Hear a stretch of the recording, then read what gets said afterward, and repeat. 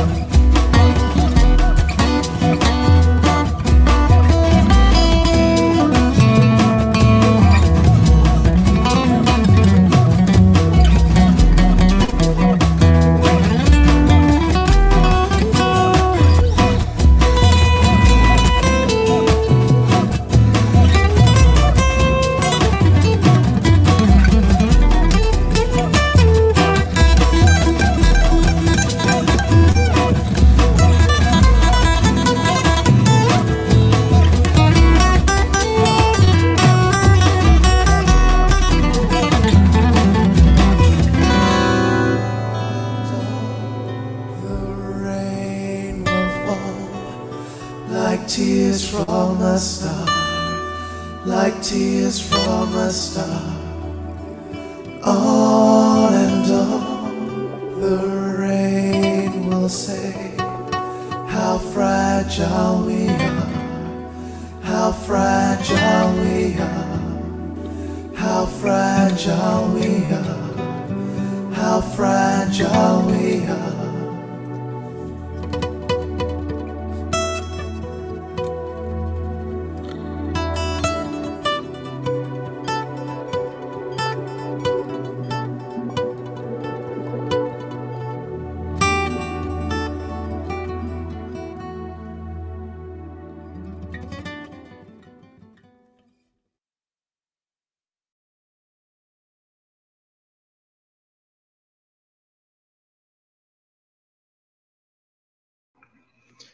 Hello, good evening, everybody. Corruption, yeah, my fears of you not being connected, well, they happen to be true because the StreamYard is saying device is not connected. So if you may disconnect and reconnect, I don't know what's happening because right before the show I was able to talk to you normally, but right now it's saying your devices are not connected. Corruption. So yeah, anyways, thank you for being on, guys. Thank you for listening while we wait on Corruption to fix his mic problem, his device problem. Well, yeah, the show is obviously about this amazing fight that we had this past weekend, and we were not able, well, you know us, you know how we do it, we were not really able to cover it on time, to cover it the last Sunday, but so we're here tonight. It's midnight past 30 here in Europe for Corruption as well as for myself. Let me just change the thumbnail.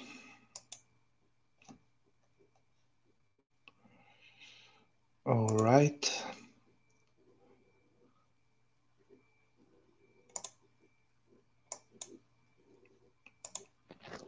Corruption, good evening.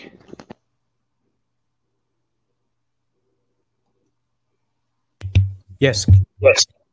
Can you hear me? Yes, I can. Excellent. Apologies all.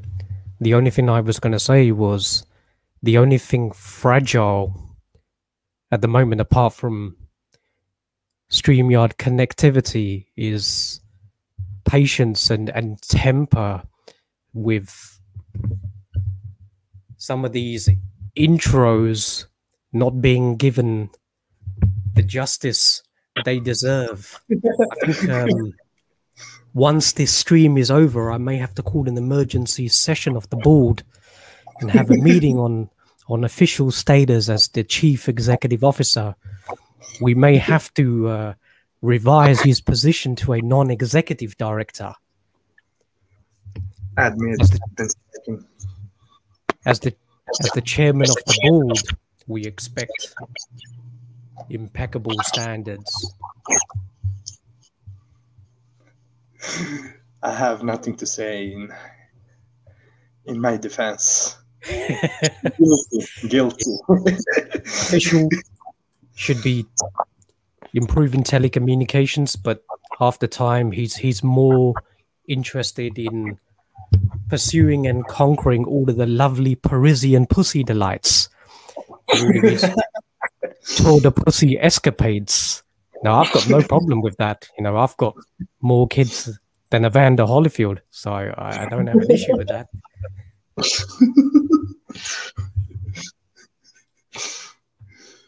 But yeah, that's how it is.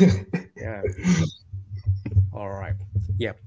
Welcome, everybody. So a little bit of a belated show, but that's down to me, unfortunately. Very, very busy schedules, but I know official scorecard has been chomping at the bits. Very busy, doing a great deal of work. A little bit of our forensic analysis that we'd like to do to support what was a magnificent fight. But he's been waiting, and unfortunately, I've been extremely busy, so the show is a little bit late. We would have liked to have done an immediate post-fight. So during the interim, the official's been taking out his frustration on the Fag 4. So I had to tame him a little bit, and here we are. Corruption and official back. So, well, that's good. We've had three very recent videos in quick succession. So starting to get a little bit better as the schedule is starting to improve for everyone. Getting out of lockdown, so getting back to a proper routine. So hopefully we can reconvene all of the shows back on the Sunday evening. I think it's a pretty good time for official and myself. So yeah,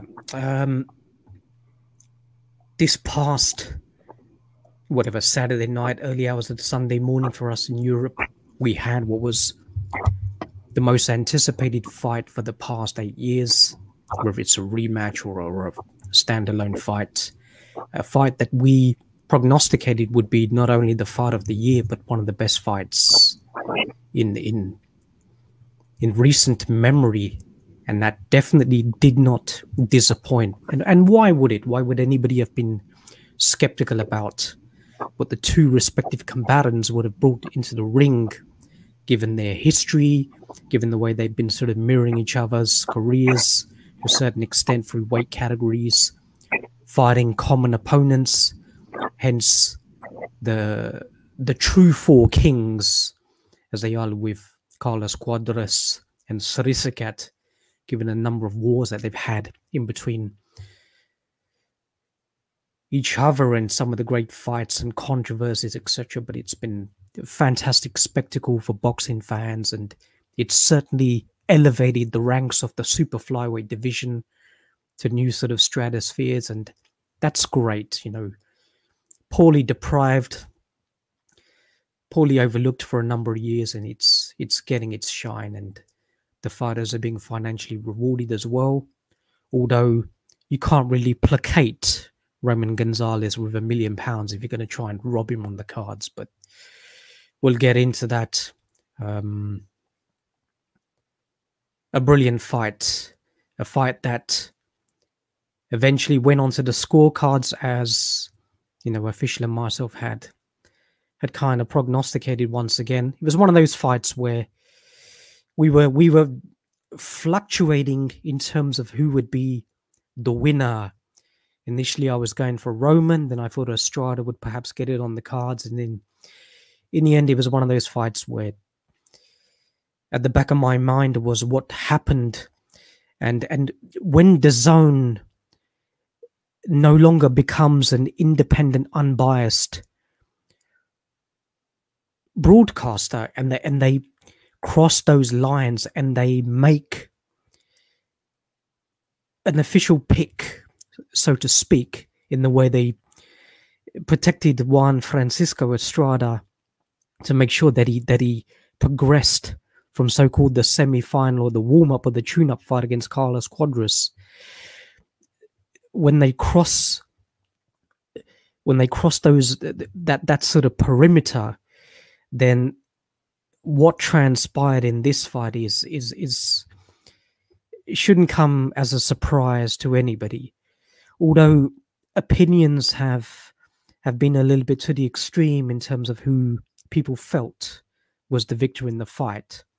Seems to be that a large majority of the boxing public felt that Roman Gonzalez did enough to prevail and should have been the victor, and hence become a unified champion for the first time in his career, and then hence cement his legacy as simply one of the greatest fighters of all time.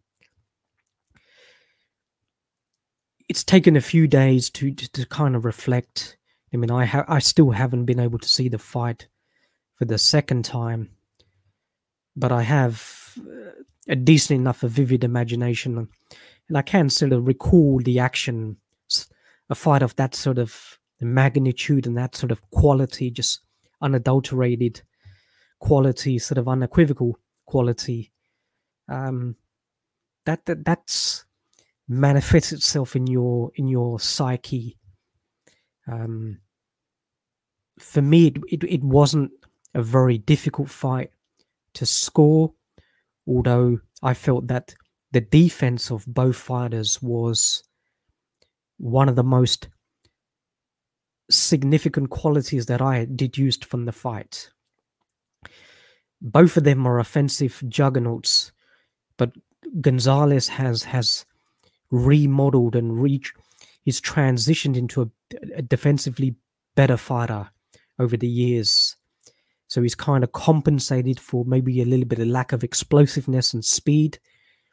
Maybe his punching power isn't as debilitating as it was at minimum weight and certainly at junior flyweight.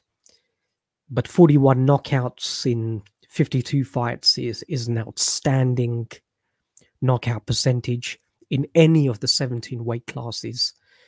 So Estrada knew he had to be respectful of his power, as Gonzalez has kind of been a fighter who, certainly for prime fighters, he's able to break them down, impose a vicious beatdown, magnificent conditioning, and the way he paces himself is not always punching like an Israel Madrimov who's just loading up with too many punches. Roman understands how to manage his energy throughout the fight if it's going to go a full 12 rounds. And we see that in this fight in particular, Roman's proclivity was timing and placement, not wasting punches, although he was frying a tremendous amount of punches. But he just had the better accuracy. He had the better timing.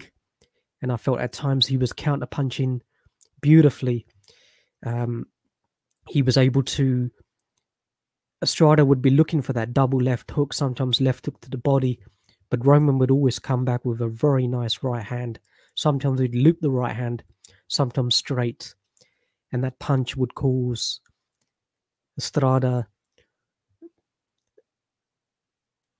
problems throughout the fight. Nothing concussive, but it certainly buzzed him up a little bit once or twice, and definitely in the later stretches of the fight. Estrada definitely came out quickly. He definitely had a purpose, as we knew he would. He actually started the first fight very well as well. So it's kind of ironic that the two fights with Gonzalez is when he's actually really come out of the gates fast. But other times he's kind of criticized for being a very notorious slow starter. Counter punchers tend to do a lot of reconnaissance early on, and they kind of figure out their opponents, and then they step into a gear and then start breaking them down and knocking them out, which Estrada, tends to do. One of those fighters that, if this was still a 15-round era, he would embrace it, and I think he would definitely shine. And I feel Roman Gonzalez could do the same. So Estrada had some good success early on.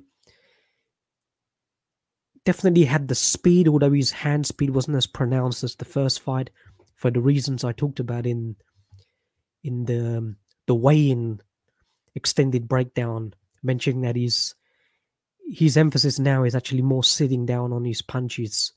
So the hand speed is not as, or the discrepancy between Estrada and Gonzalez wasn't as acute as it was in the first fight. Also, Estrada was 8 years younger, 22-year-old, very fresh. So he definitely had far better hand speed back then.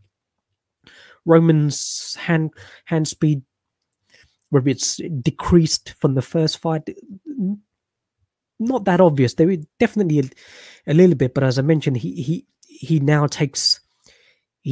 makes a conscious decision of taking power off his punches to actually increase his hand speed. But he tends not to do that all of the time. Very, very cunning and deceiving in the way he will manipulate within the pocket. When he wants to accelerate that hand speed, that's when he'll take the power off. He'll fire up a little combination, especially when Estrada was trying to target Roman's body during the middle stages. Roman then would come back with short hooks, and I noticed he was taking the power off, but he was trying to land the punches. But Estrada's defense in this fight was significantly better than it has been in a very long time. I've been highly critical of his defense. He's been relying a little bit more on his natural technical ability, his counter-punching, his cerebral sort of aspects, and his punching power as well. Almost one of those fighters that'll just stand and trade with you. But Estrada in this fight, and you've got to give it to him, there wasn't that sort of egotistical nature that I'm just going to go in there and knock him out.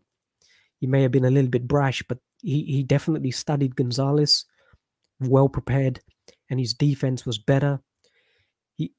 Not only his guard, because he was actually blocking a hell of a lot of Roman's punches off his gloves, but movement, side to side movement, a little bit, sometimes using the shoulder roll very well, sometimes head movement.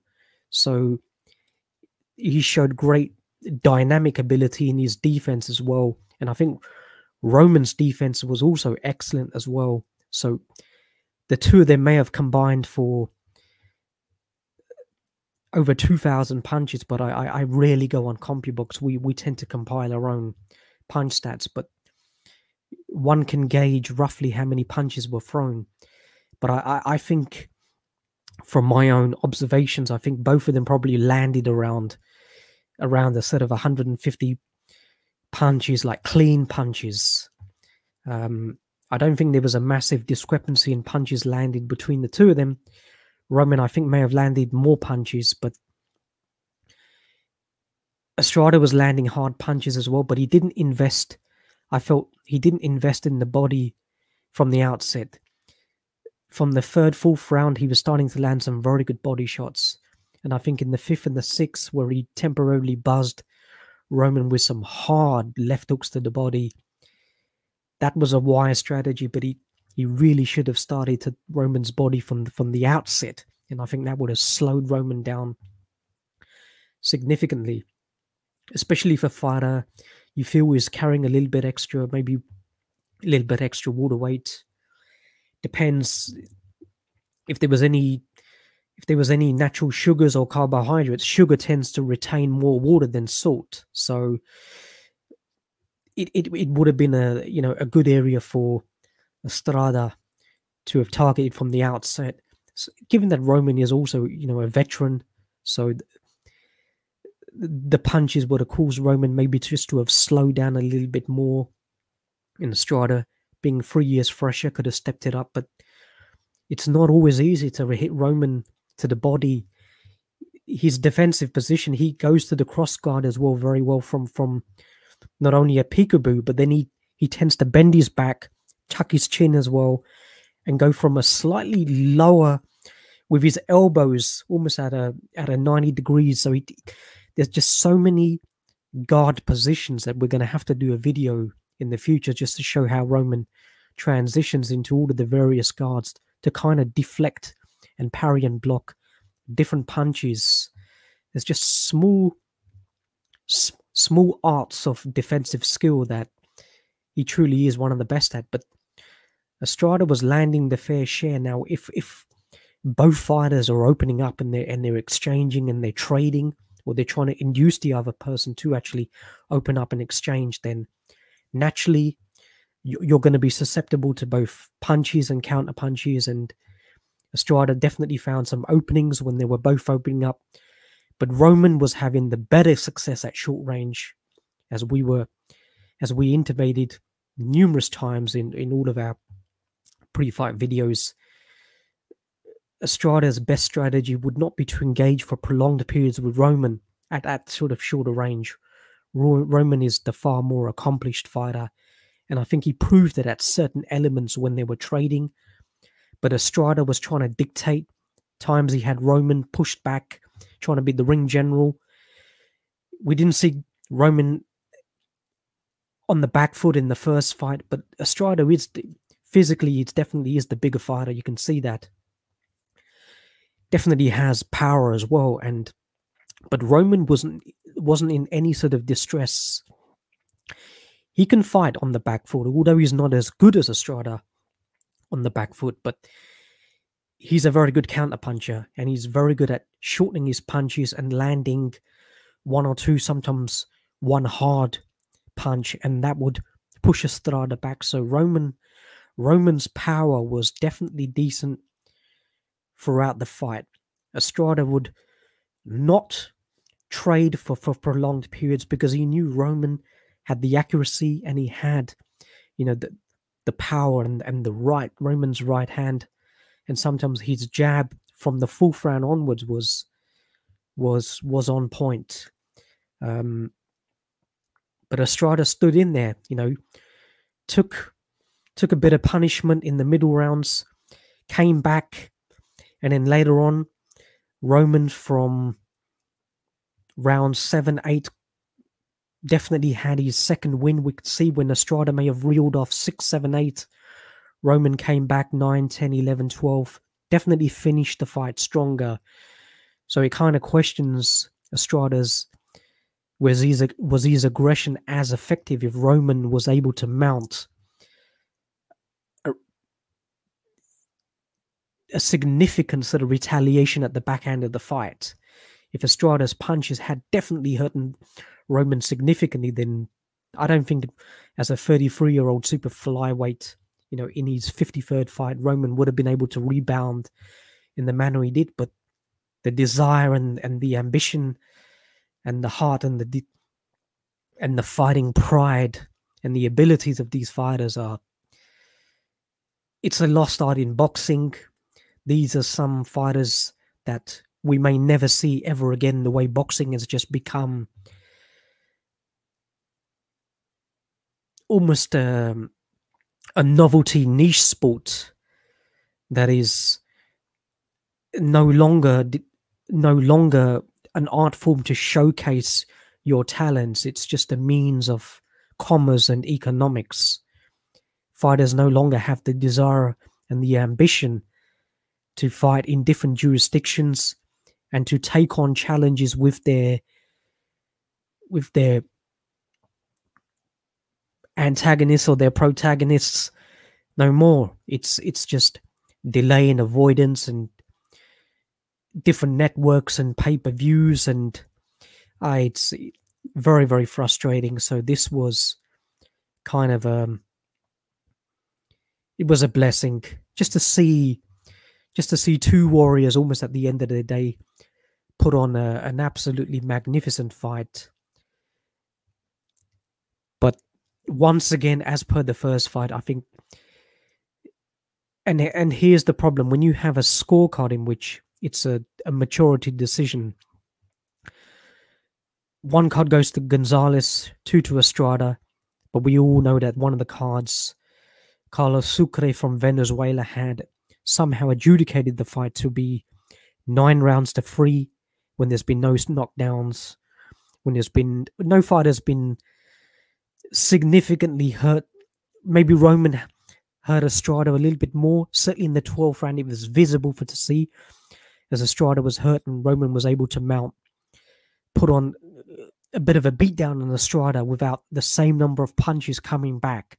So maybe that was the most clear and decisive round of the fight. So it's kind of it's kind of hard to accept that a judge would have scored the 12th round in favor of one Francisco Estrada. But when DAZN have, as I mentioned before, when DAZN have clearly made their choice on who they see the upside with, who they see the long-term future with, whether it was the Swissycat fight, there's sufficient demand for the third fight, given that it's a rubber match. When DAZN have perverted, they've overstepped their boundaries, they've not remained impartial, they've made a choice, then what has transpired in this fight is it's hard to accept that it's down to incompetence, especially when a judge awards the last 5 rounds to Estrada when Roman may have won the last 4 out of the 5 rounds. So that's very hard to not only fathom, but it's very hard to even accept or even understand. And it doesn't matter that the WBA have intervened and they've suspended the judge. That what does that exactly mean? Are they going to investigate him? Are they going to look at a source of wealth and source of funds, as I've been arguing in boxing for a number of years? That just like in the finance industry, certainly for front office traders, etc., if traders have any debts, then they're not allowed to trade. You can't have contact between the front office and back office. There's Chinese walls in place. And human resources or you're able to scrutinize the finance of the traders just to ensure that there is no bribery and corruption going involved, and that's got to be extended in boxing. But it's not going to happen because they know what exactly they're going to find. There's absolutely no doubt about it that the judges are working on the behest of not only the promoters but on the television networks. You've only got to look at their previous records and look at the decisions and break it down. Look at the microeconomics and go down and look at the scoring of individual rounds, and you'll see so many anomalies that it no longer puts into doubt their ability as judges. It's pawns brought in to adjudicate so that whoever the promoter has decided that he wants to prevails and moves on. Now, I don't think it was a wide fight for Gonzalez. When I was scoring the fight live and with official, he will concur that before the judge's scorecard was read, I had scored the fight 7 rounds to 5 for Gonzalez. Official and myself had differing opinions on the fight.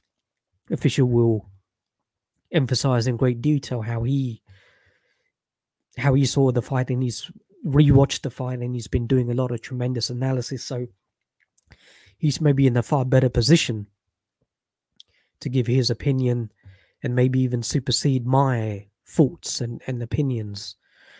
But I always felt it was a close fight, very competitive fight. I felt defense was one of the best components in the fight, and hence the reason why I felt it was a very close fight, because a lot of the punches were definitely being blocked and parried and rolled. But there was also, it was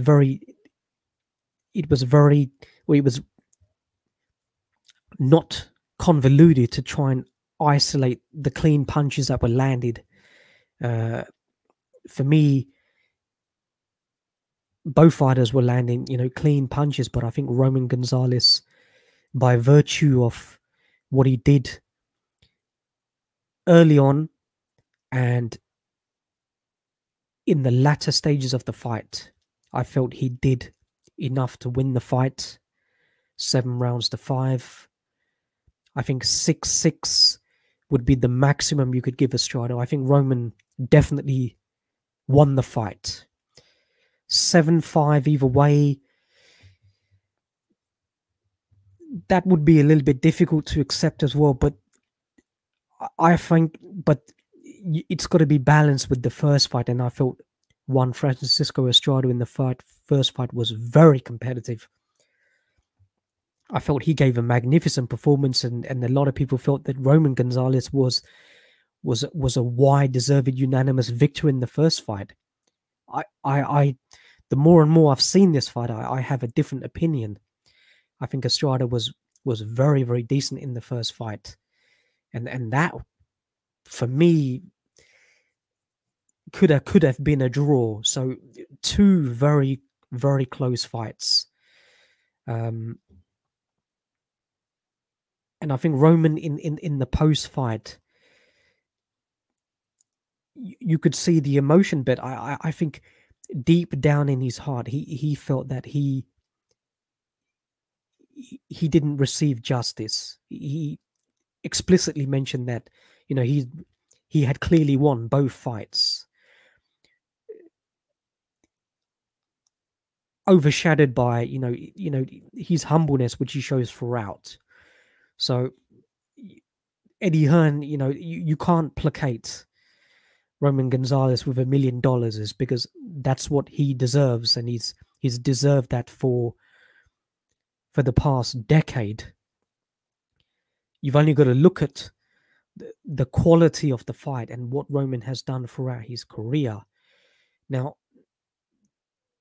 Estrada may have been a little bit disparaging in saying that Roman was a little bit reticent to have stepped in the ring with him far quicker because he was always demanding $1 million. But no, I don't share that opinion at all.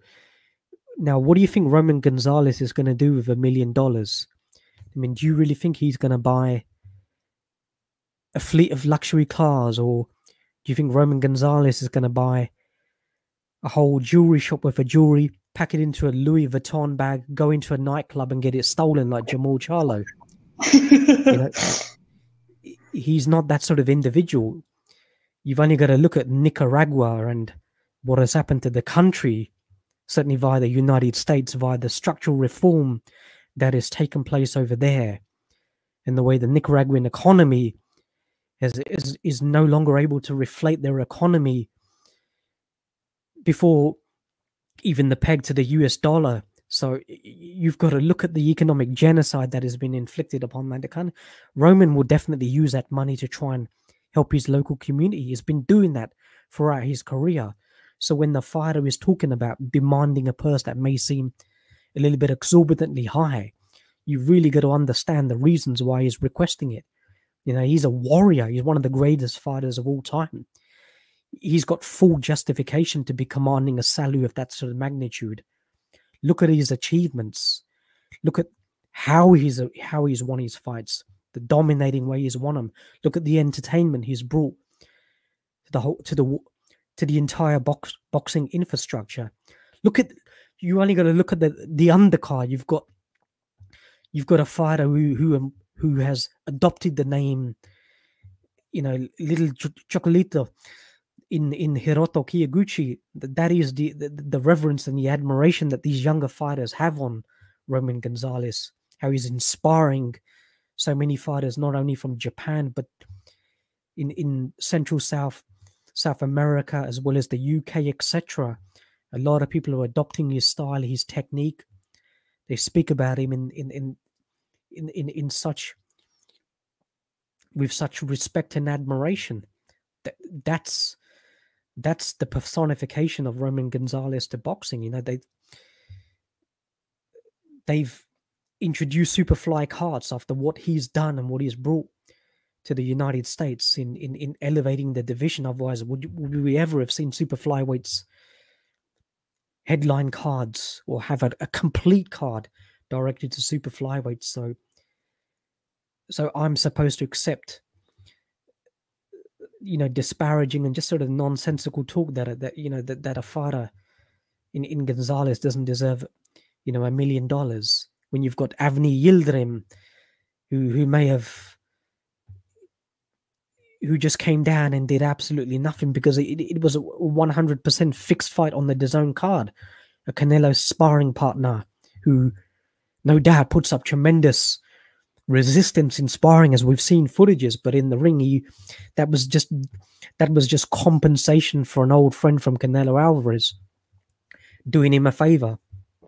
Hence why he did absolutely nothing when he clearly had the ability to do so. And we've seen that in all of Canelo. And we've seen DAZN pay astronomical amounts to Mikey Garcia, a mercenary who left Bob Arum because he didn't want the hard fights, just like Floyd Mayweather using James Prince to buy his contract out with Top Rank.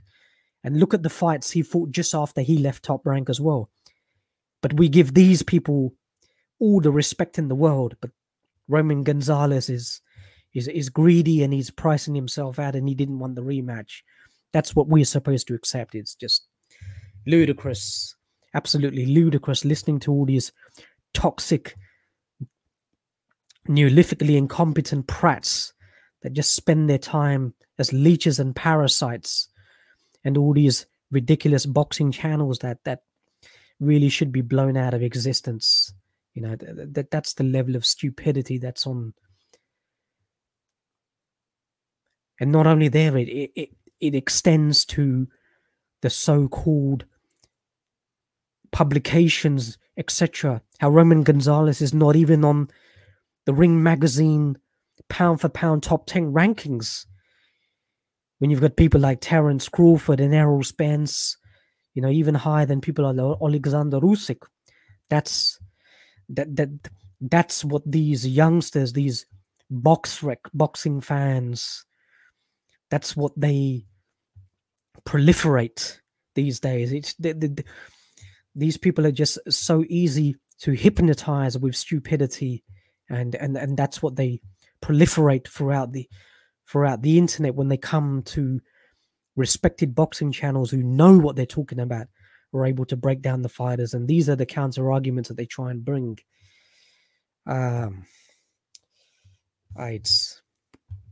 It's kind of disheartening, very frustrating, and it's annoying, and hence, it kind of gets reflected in these podcasts. We don't want to do that. We want to be positive after a fight like that, but you've got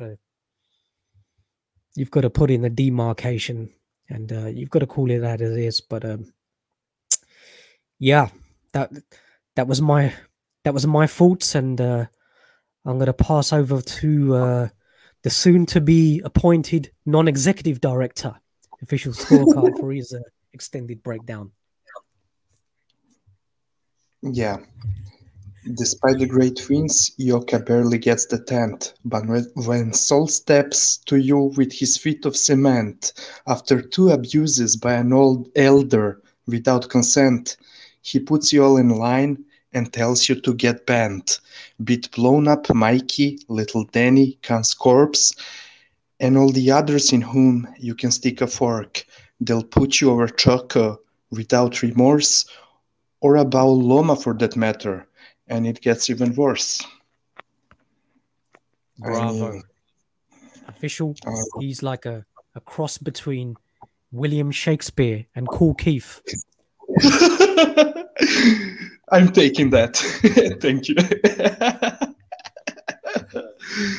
Man, fuck that bullshit, man. Yeah, you're 100% right, man. Couldn't tell it any better, man.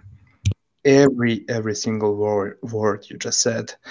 It's amazing. I mean, before jumping into this fight, yeah, let me just address one of your last points. Yeah, so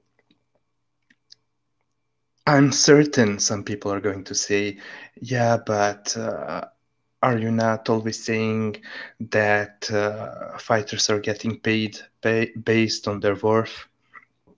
And why do you talking bad about the female boxing, especially me? I know they would say that about me because I'm the one saying all that shit.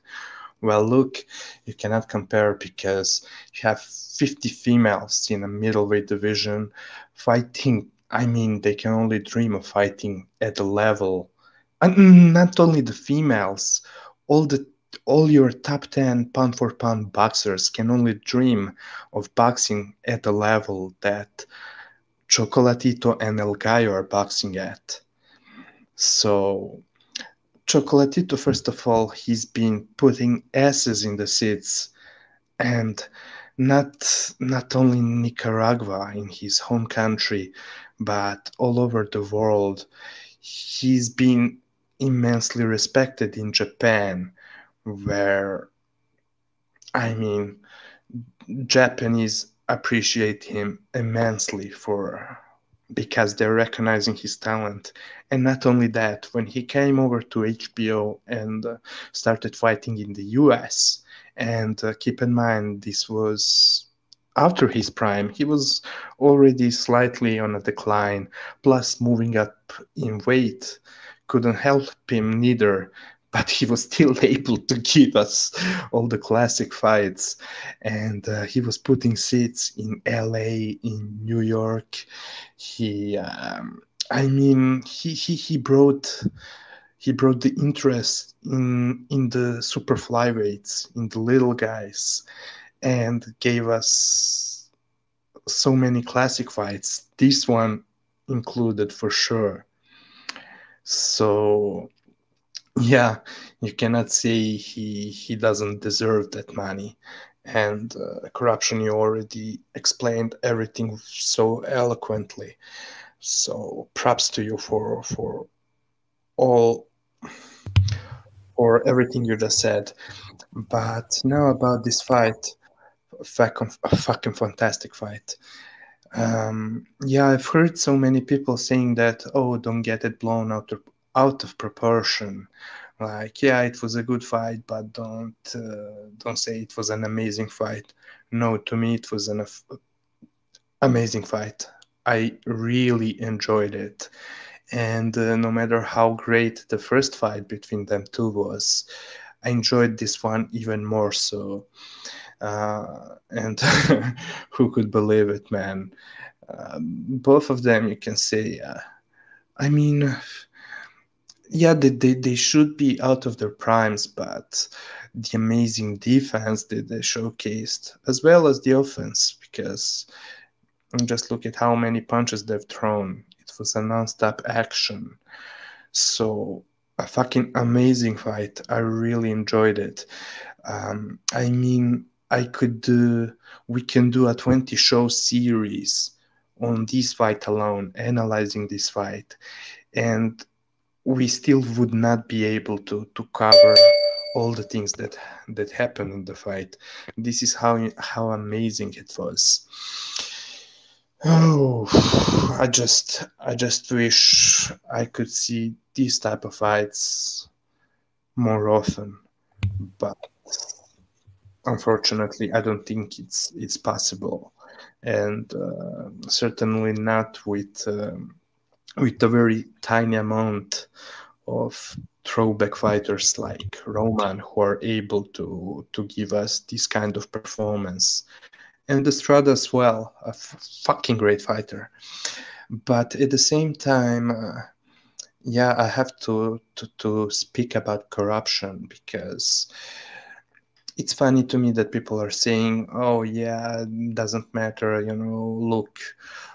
look this fight from the positive perspective. We are all going to remember this fight forever. But if you give a promoter, I mean, or whoever is fixing the fight,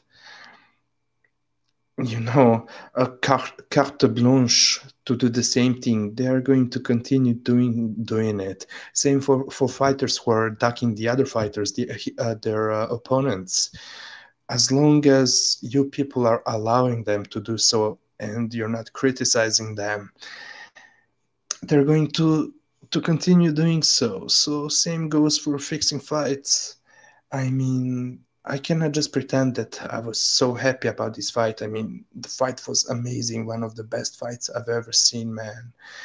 Mm, But at the same time, I felt by the end of the fight, I felt somehow robbed. I don't know. It left a salty taste in my mouth, and it was not a pussy.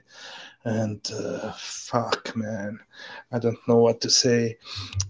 You you were so right about the zone and their piece of cake. I mean, their what? How do you say it? This fight was not televised by a network station who doesn't have anything to do with this fight. No, this was televised by a network who signed both of them, and so they were not just a simple observer in this fight. So it's very hard. It's impossible to say that this was a honest mistake of two judges. I don't believe that. I mean, it's very debatable when it comes to scorecards. It's very debatable, and I can see it 7-5 for Roman. I can clearly see it, but 5 rounds is the absolute best I could give to Estrada. And by the way, this is not me shitting on Estrada. On the contrary, he's an incredible fighter. Um, the best current Mexican fighter without any doubt. Way better than Canelo, than any other current active Mexican fighter, man. And he showcased amazing skills. I mean, we all talk about Roman's defense, and for a great reason indeed. But man, did Estrada showcase his defense as well and his offense because he was landing some amazing combos, and it was just so lovely to watch this fight, man. But at the same time, it felt cheap at the same time by the time they were reading the scorecards. It's so frustrating because and that's why we have to address this shit. Now later I'll get into my scorecard because I was rewatching it, and in between the rounds, I was writing the notes about this fight, about the rounds. I was describing the rounds in between the rounds, while I was rewatching the fight, so I can read it and explain it in detail how and why I scored it, the way I scored it, and it was pretty much, I would say, similar to how I initially scored it watching it live. But yeah, before that, I have a couple of things to say. First of all, big credit to Estrada because he was a standout guy. I mean, he was being told in between the ninth and the 10th round by his corner to step it up, and that he has to score a knockout in order to win because his own corner felt like he was losing the fight. Great Now, point. of course, thanks. Of course, it's arguable. You can always make a case that it's his corner trying to motivate him to step it up, no doubt. but I don't believe that the way I do think that Yeah, there Estrada's is corners. official. Mhm. There is honesty at that moment. I remember Roger Mayweather saying the same to Floyd Mayweather when he was losing the Castillo fight, telling him, "You're losing the fight." I don't think, and that's honesty. You don't give your fighters wrong instructions. Say if they're hypothetically winning on points, and you tell them go and knock them out, and you get knocked out in the process. You never do that. So I think Caballero was honest, and I feel Roger Mayweather at that time was honest to Floyd. You're losing the fight, in which he was. So yeah, carry on. Sorry. No, no problem. Thank you. Thank you for that input, in fact, because you are so right. And not only Roger Mayweather, but Mayweather Sr. as well in the Pacquiao fight. Why are you fighting scared?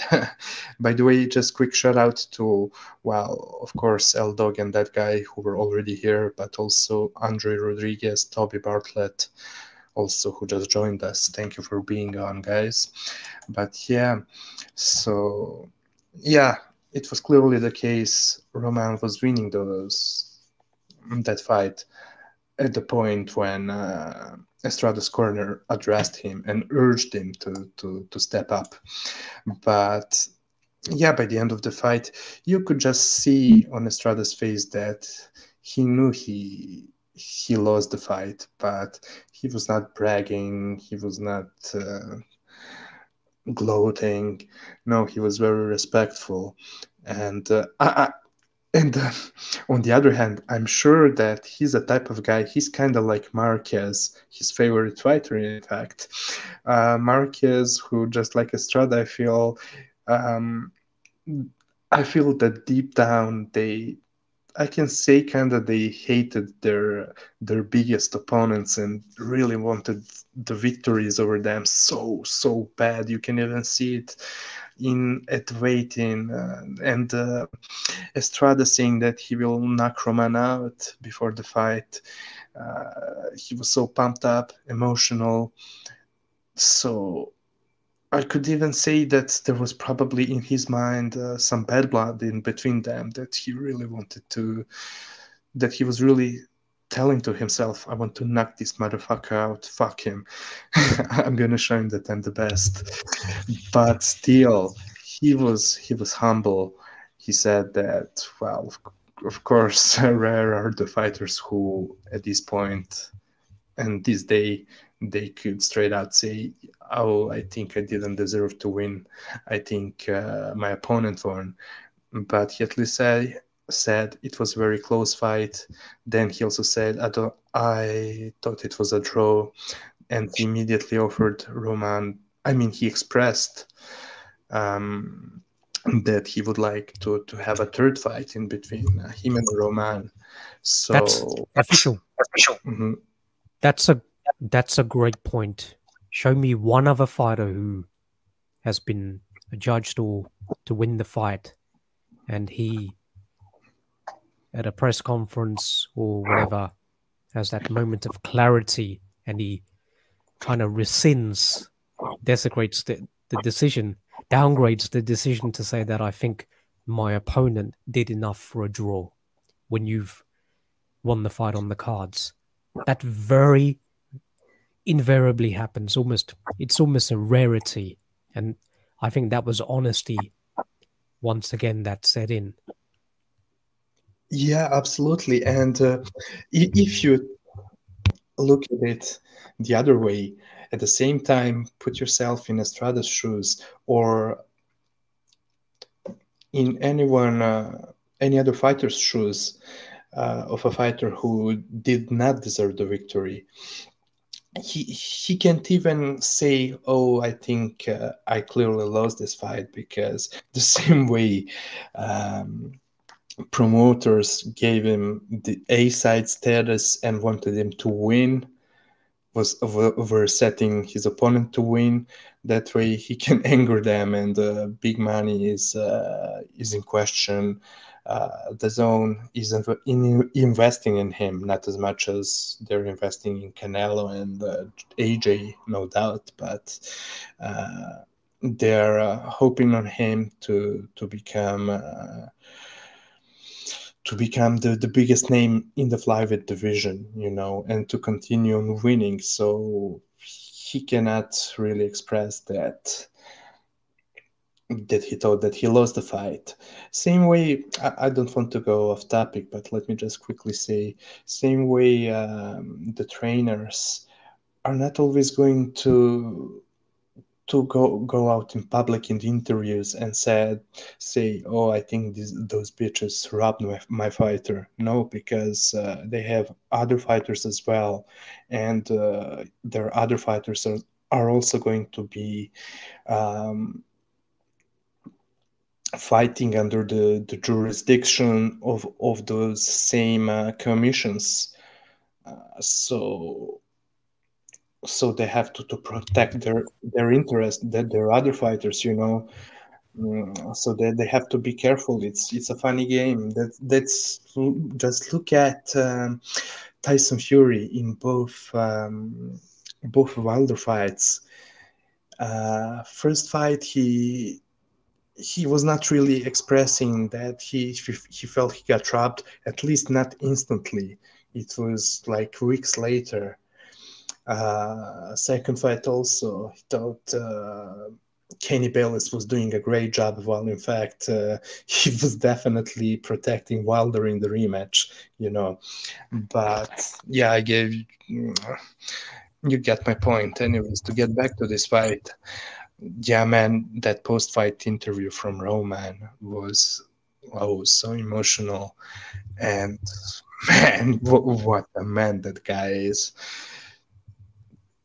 The man. Official. Yeah.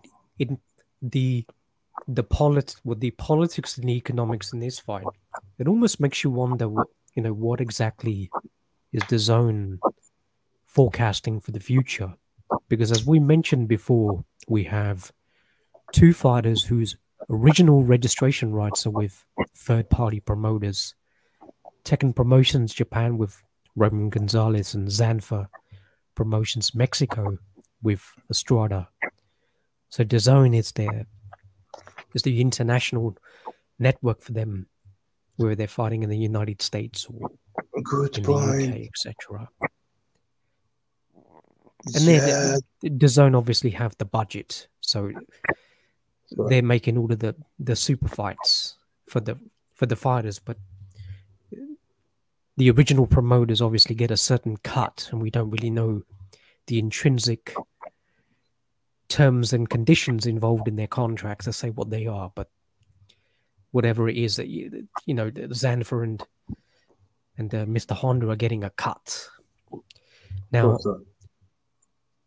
DAZN in that sense, so you've almost got like an equilibrium between the two fighters. It's not like Estrada is an outright DAZN fighter. Like there's no ancillary contract. There's no third party agreement. He's a 100% DAZN fighter. In which case, if they put all the chips on Estrada, you could clearly understand it. But in this position, you've got both of them are not DAZN autonomous fighters. But for whatever reason, DAZN have decided with Estrada, he was signed before Roman. Roman's been on various K2 promotions, etc. So he's kind of floated with everybody, but he's remained loyal to his original. Now, I was thinking, what is going on? Is there more money in a rubber match with Srisakat than with Roman and Srisakat, which also has a great deal of intrigue because Roman was clearly robbed in the first fight, and it wasn't a close fight. That was a robbery, pure and simple. And Srisakat is not a big enough commodity in which if Roman had, if justice had been upheld in the first fight and Roman prevailed, then there would have been absolutely no demand for the second fight. So Roman would not have been knocked out. Being hypothetical, but that's just facts. There would have not been a rematch if Roman had won the first fight, even if it was a 7-5, 1 point discrepancy with the knockdown in the first round. To say 1-1, 1-1-4, 1-1-3, nobody would have wanted the rematch. But so Sarisakat has 2, Roman 0, Estrada and Rangvasai 1-1. Now, Rangvasai signed with a massive promoter out in Thailand, and they've been actually putting on big fights. It's quite a decent sort of card with MMA and boxing combined. Very good commentators. I watched the Iran Diaz fight, and I thought that was as a showcase entertainment, it was a magnificent sort of spectacle. I spoke with Gail and that on the pound for pound.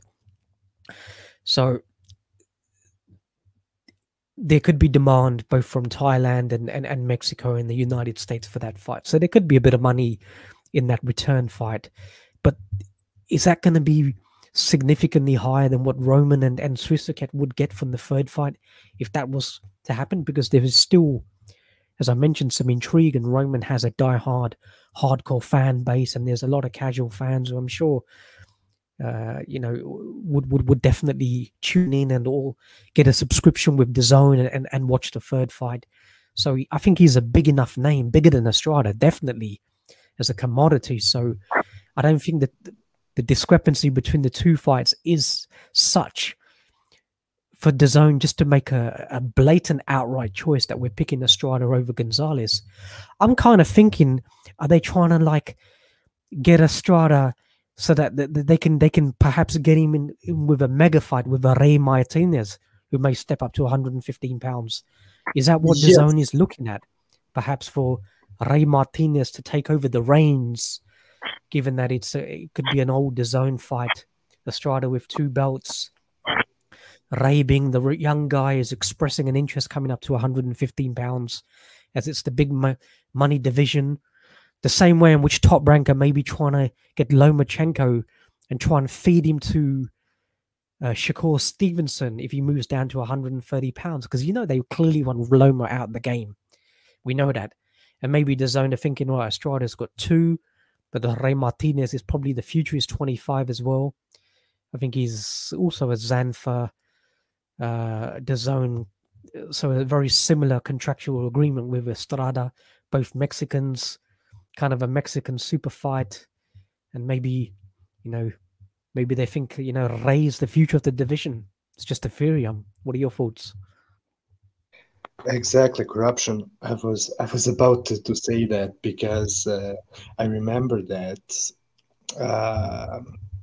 Julio Cesar Martinez, he already expressed his intention of moving up to 115 the next year.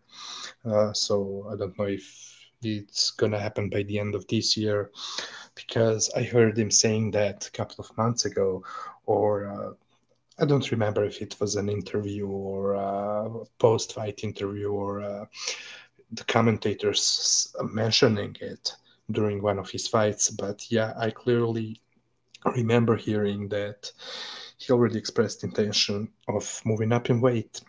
And yeah, Martinez, Canelo's fighter, he's much younger than even Estrada, if you thought. So there was some difference in between the age of Gonzalez and Estrada.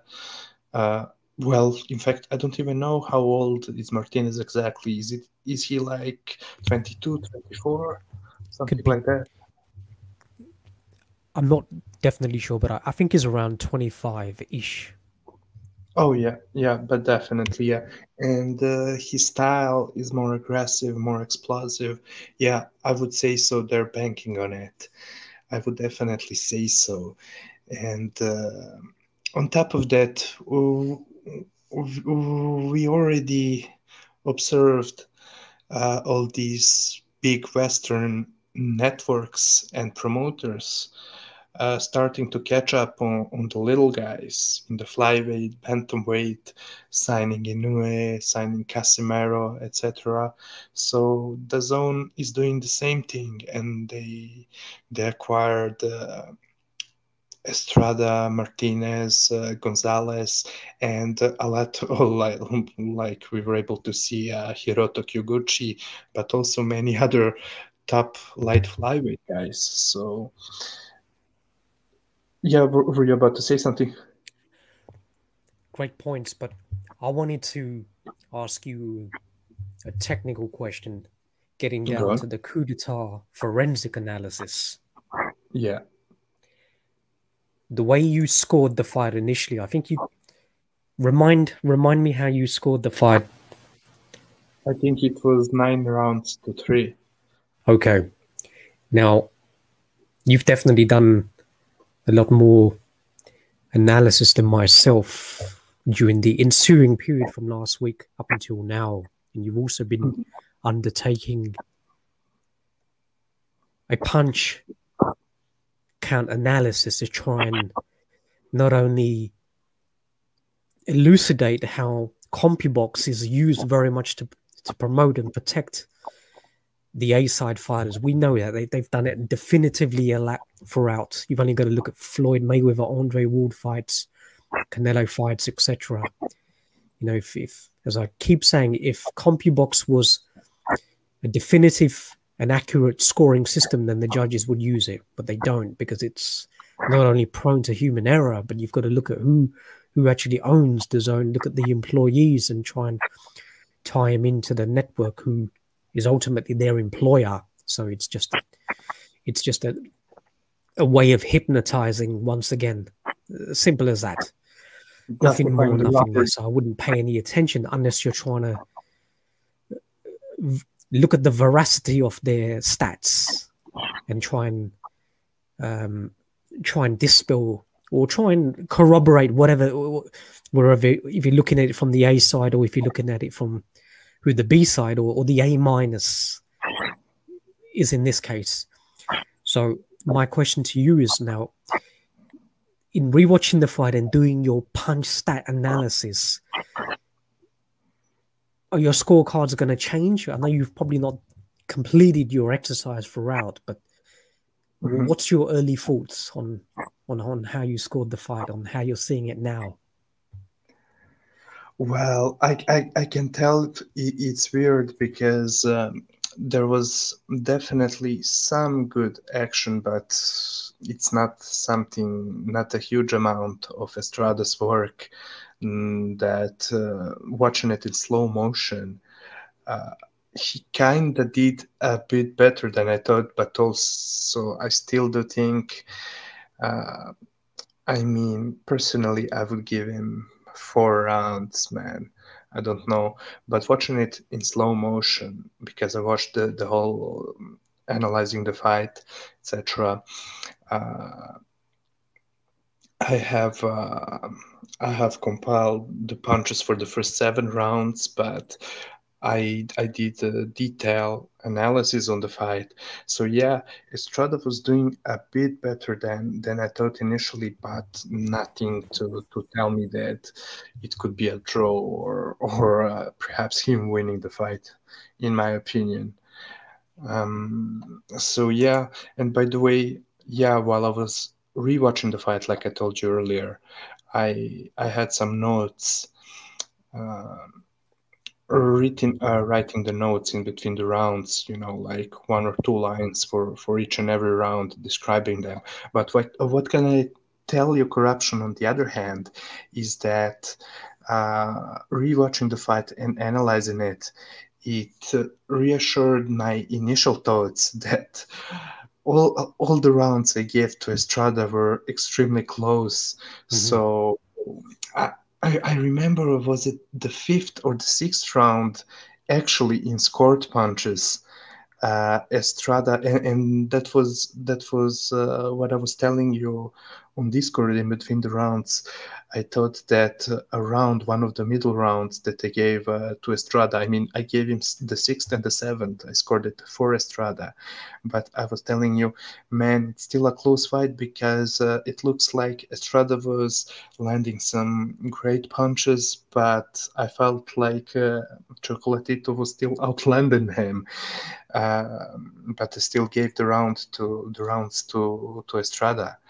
But in the 6th or the 7th round, I actually had a Chocolatito outlanding Estrada by 20 punches. But I could Wow. still, or even more. I cannot remember 2020 something, but I could even I could still say that it could be Estrada's round. But my point is that any of the rounds that I scored for Estrada were extremely competitive. While not all the rounds that I gave to Chocolatito, but most of them were pretty much clear. And I would like to read something that I wrote before me reading you round by round description. So I wrote that Chocolatito served his purpose to the zone, and it's obvious, by the way, judging by the outcome of this fight. No discredit to Juan Francisco Estrada, who's a future Hall of Famer, a truly great fighter, and definitely the best current Mexican fighter, leaving Canelo miles behind him. Estrada, just like in many of his previous fights, showed a lot of heart, and I think that his heart is exactly what helped him win rounds, most of the rounds that he won in this fight. The scorecards are not his fault, but the trend of the promoters creating the synthetic legends or stars continued this last weekend. Not that Estrada is undeserving of being called a true legend, on the contrary. In my opinion, he definitely is one already. But that boxing tradition of an old legend being beaten and passing a torch to a younger fighter has become very synthetic and can be counterproductive when the younger fighter doesn't really deserve a victory, at least the hardcore boxing fans. It probably still serves the purpose of the promoter or the ones who are fixing the fight when it comes to the larger audience who wouldn't dispute the official decision. But as we saw in Triple G Canelo fights, as well as in many other fights, how people can even start hating on a fighter who's on the receiving end of the gift victory. Although there are many other reasons for Canelo being hated, as you can claim, his whole career is being carefully crafted by the promoters. And to be honest, despite being a very good fighter himself, Canelo is a much lesser fighter than Juan Francisco Estrada. But the point is that Estrada doesn't deserve to be hated on for the outcome of this fight. It's not his fault, and if anything else, he has proven once again that he's a fucking wonderful fighter. So it would be a shame for Estrada to be treated the same way for being given a decision he did not deserve. Yeah, yeah, absolutely. I mean, no blame is being tabulated on Juan Francisco Estrada. A magnificent fighter for me. He was well. I mean, I've spoken about him for so many years now. So yeah, no problem there whatsoever. But just before I come back, but I want to go on to a question from Mateus in the chat regarding Usyk. And Mateus, if you know anything about me and my channel and my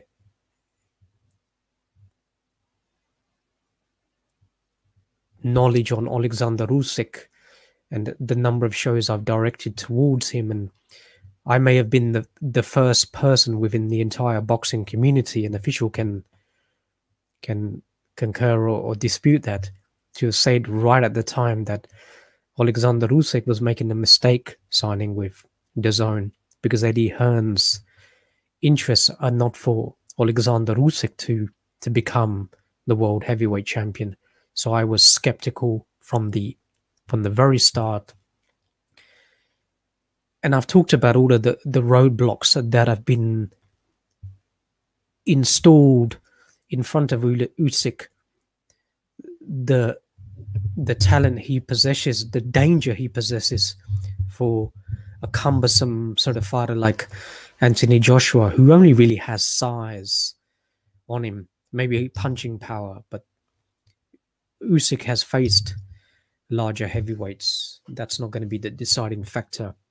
So and Eddie Hearn giving, Joshua dispensation to watch the fight during the lockdown when some of Usyk's own family weren't even allowed to watch the fight in London. That says that Eddie Hearn will do everything in his capacity to make sure that Joshua maintains the belts. And there was no reason for Usyk to be fighting Chaz Witherspoon, Derek Chisora, etc. If you've been upgraded to super champion status by the WBO, then the legality means you can challenge for the World Heavyweight Championship for the WBO portion when the sanctioning body calls the fight. They work on the timetable, especially if a singular champion holds multiple belts, then they have to try and coordinate some sort of timetable. But we know that is not strict. They don't adhere to any guidelines. That's precipitated by pay-per-views and money, etc. Because it's a collusion that is going on. It's not a supervisory body. These promoters are it's about revenue generating entities. That's exactly what they are. Nothing more, nothing less. So Joshua, we know, is able to command huge revenues for fights in the United Kingdom with gate receipts and pay-per-view sales in the UK. So the sanctioning fees will be a lot higher for Joshua. So clearly Eddie Hearn, his proclivity, his money, it's not identity necessarily. If Usyk would generate so much more revenues, then maybe the decision would not be as complex. But a Russian-speaking Ukrainian who's a road warrior is not really going to captivate UK audiences, even though Usyk has done everything in his capacity to come to the UK, beat Bellew, try and increase his profile. He's won multiple amateur titles in the United Kingdom, is one of the greatest fighters of all time, and look at what he's been doing. No fighter can sort of emulate what he's tried to do. 7 fights continuously on the road in the backyard of these fighters. So we know what Eddie Hearn is doing. Just so go back, Matthias, and review some of the previous pods as we covered this in detail, looked at all of the permutations of what Hearn is doing and some of the shenanigans that was going on in the Chisora fight, which just underscored to me that Eddie Hearn, it's no longer covert, it's actually explicit in what he was trying to do with Usyk, because he clearly didn't want Usyk to win that fight, but Usyk was very circumspect. He's a master cerebral chess player, and he never showed. He was in cruise control. He didn't want to lay everything down because he knew Joshua was doing his reconnaissance. So, but what they're trying to do now is they're just trying to put roadblocks with a Joe Joyce fight now, which I don't like, for the reason that Usyk should be challenging for the World Heavyweight Championship, but he's not going to get that fight. And to me, I wouldn't be surprised if Eddie Hearn then forces Usyk to fight the winner out of Dillian White and Alexander Povetkin as well. Hence, another roadblock. Try and wear him down. He's 33, 34. Joshua's a lot younger. Old man him. Get him into a position where he's just become a little bit punch drunk, worn down, beaten up. Not having the same athletic, the same hand speed, the same skills.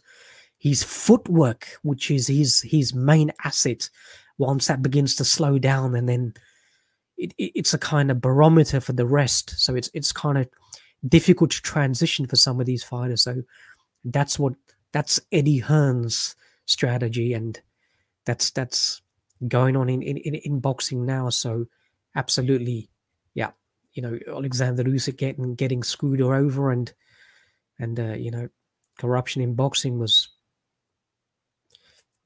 articulating this from the get-go. But don't know whether you've got anything to add to that, official, or should we go back to the card?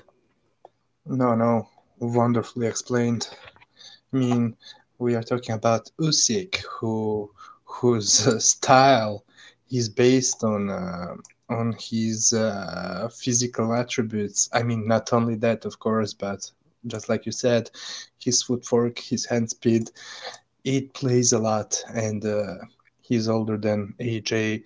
I mean, Eddie is doing fucking anything possible, everything possible to derail him. But yeah, I mean, I have many more things to say about this fight, so you just let me know if I know you've been busy and if you're tired, just let me know. But yeah, I'm just going to read you my description of the round by round.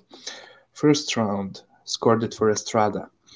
They landed a similar amount of punches. I'd even say Roman landed one or two of best punches in the round, but I gave it to Estrada because of the work rate and work rate aggressiveness. He may also have landed just a few more punches, but it wasn't clear to me in normal speed. I'll wait to do my punch count for for the fight this week, and I did it later, and it was 12 punches landed by Estrada and 12 by Roman. Yeah, so while I'm scoring the fight, I'm not slowing it down. I'm slowing it down to do the analysis, but while I'm trying to score a fight, I'm only always watching it in real speed. Anyways, second round, scored it for Gonzalez. Clear round. Estrada landed a couple of more punches that I than I thought watching it live, but Gonzalez definitely outlanded him and landed many more hard punches, while Estrada hasn't landed many significant shots, if any. Third round, Gonzalez. Fairly close round, but you could arguably call it a swing round. Both were active, although Gonzalez definitely landed the harder and cleaner punches, maybe even slightly outworked Estrada, although I'm not sure about that as Estrada was active as well. And yes, indeed, he outlanded Estrada. Fourth round, Gonzalez, dominant round. He clearly outlanded him and landed a lot more harder punches. Fifth round, Gonzalez. I wrote clear round, but it was kinda competitive, but still clear round after rewatching it and doing my punch stats. Although Estrada was landing some very good punches from time to time, Gonzalez outlanded him, plus was landing the bigger amount of hard punches in the process. He was also blocking a lot of Estrada's big punches and was making him miss a lot. Sixth round, scored it for Estrada, a swing round. Both times I felt like Gonzalez outlanded him, and I even felt Gonzalez landed the bigger amount of hard punches. Estrada, for the first time, threw and landed some explosive punches. For the first time, throwing really, really mean explosive combos. Watching it both times, I believed Gonzalez edged it out, but they scored it both times for Estrada for the fear of being called biased toward Gonzalez. Seventh round, Estrada, another swing round. Round of the year candidate. Both landed a lot of great punches. I still felt like Gonzalez was landing a bit more. Fantastic round, very tough to score. I'm giving it to Estrada for the same reason. Eighth round, Gonzalez. Dominant round. In the first half of the round, they were equal, but the last minute and a half of the round was all Chocolatito. Then the ninth round, Gonzalez.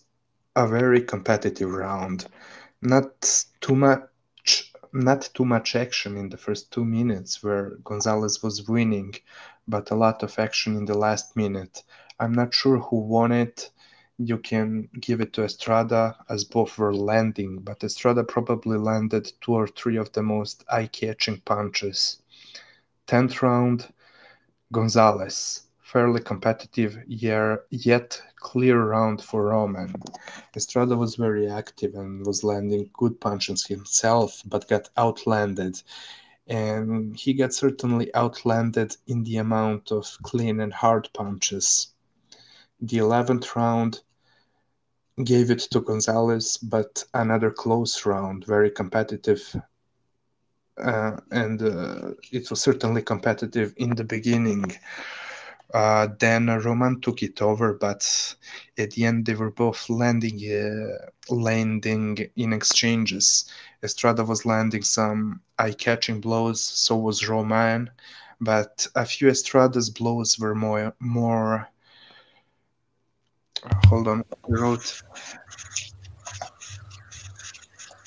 But I think, yeah, I wrote, I thought that in the 11th round, maybe some of Estrada's blows were more eye-catching for the simple reason that Roman was the one landing the better blows during most of the fight. So when Estrada was finally landing his own explosive blows, they were eye-catching for that simple reason because we were not seeing him doing that throughout the whole fight. So once he would let his hands go in an explosive manner, it would look significant. At the same time, Gonzalez was landing well-timed thudding blows. But since he doesn't have the same fast twitch muscles and explosiveness in his punches, they may have been outlooked by the viewers. Okay, no, it doesn't matter. So another close round. Yeah, so you can also debate that maybe Estrada won it, so it would make it for 5 rounds for Estrada. And the 12th round, clear Gonzalez round, amazing and explosive round where Estrada again showed a lot of heart, was throwing non-stop while being in a survival mode. And this round was another candidate for the round of the year. In fact, I think that the 6th, the 7th, and the 12th round could be candidates for the round of the year. And in the first fight, it was the 4th, the 8th, and the 12th. Yeah, the 4th definitely I remember now. The other I cannot remember, but yeah. But here's the problem, official. What is the probability of every swing round being directed to one fighter when the perception of the boxing public is that Gonzalez had the better success in the latter quarter 4 of the fight?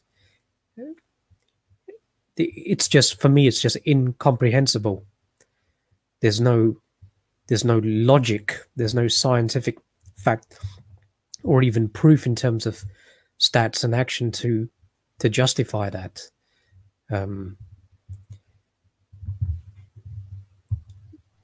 But you see, my point is that being that Estrada was not throwing his explosive combos throughout the whole fight, once he would do so, it was catching the viewers' attention. Yeah, we've talked about that style over substance. Some of these guys with flashier combinations, and the corruption. It also goes back to a fighter having a great round, then judging his next round, which is closer than the one that he clearly dominated, and judging the fighter by comparing his performance to the previous round that he had, instead of comparing his work in that round against his opponent's work. Yeah. I mean, I have grave issues. I've had grave reservations regarding the scoring criteria. I've talked about it a number of times. Maybe I've got to now submit my recommendations to the sanctioning bodies, because I think what my propositions make more sense in terms of defense, but technical aspects like that, it would then bring into question on the abilities of these people to actually review fights in that sort of context. It's just too convoluted for them. boxing is specifically entertainment, although as a sport, I've always tended to looked at modern day boxing the way erroneous governments now mismanage the economy. You know, there is sound economic theory, but I kind of look at it the way, you know, like, for example, governments seem to think that if they increase taxation, they will receive greater monies in tax receipts. But if you really analyze it, the opposite works out. When governments around the world have actually lowered tax, they actually collect more in tax receipts. Exactly. The same way in boxing, the sanctioning bodies have decided to dilute the organization to try and increase their own market share and profit by increasing divisions to 17 and then splintering championships as well into 1 to 2, 2 to 3, 3 to 4. They feel that that'll increase, you know, market share for them, given that there's obviously more sanctioning bodies as well now. But if you look at the overall effect, what has happened is that boxing has actually gone in a different direction.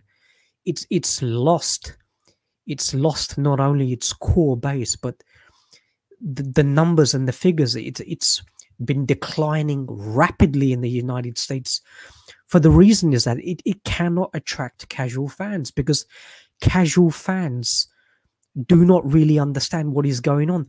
The first thing a new fan, when they decide to watch boxing upon the recommendations of whether it's their family member or friend, or they take up boxing for the first time at a gym with a view to try and increasing their fitness, the first thing that casual fans do is they'll look up whatever their own weight division and find out, you know, who's the champion. You know, my niece is 11 years old. I've been teaching her how to fight. You know, she'll ask me, you know, Uncle, who's the champion at her weight category? And I'm Good like, luck explaining it. Good question. There's actually 4 champions, 4 world champions, and it'll bemuse her, and she's immediately, well, how can you have 4 world champions in one weight category? You know, tremendous question. Not obviously a simple to answer that question. And that's the problem with boxing, is that, you know, casual fans cannot recognize who is the definitive champion in the respective weight categories. So when there's confusion and chaos, and that manifests into the politics and the corruption and the unbelievable amount of corruption, not only within the United States, we know that, but within boxing as a whole. When you sort of consolidate all of these factors, it's a sport that one wish that you could just gut it internally, you know, get rid of all of the sanctioning bodies, even try and reduce the weight categories, get them down. 17 is far too much, in my opinion. You certainly don't need 4 champions, but you can understand with politics, and if there's injuries, that you do need interim belts here and there. But it's not, for me, the remedial action is not difficult to implement, but it's impossible to bring into force because it's a protection racket.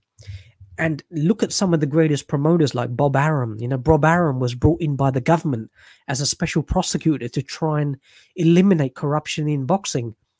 But he's actually taken over the rackets, introduced legislation to try and remediate the power of Don King so he can take over the rackets.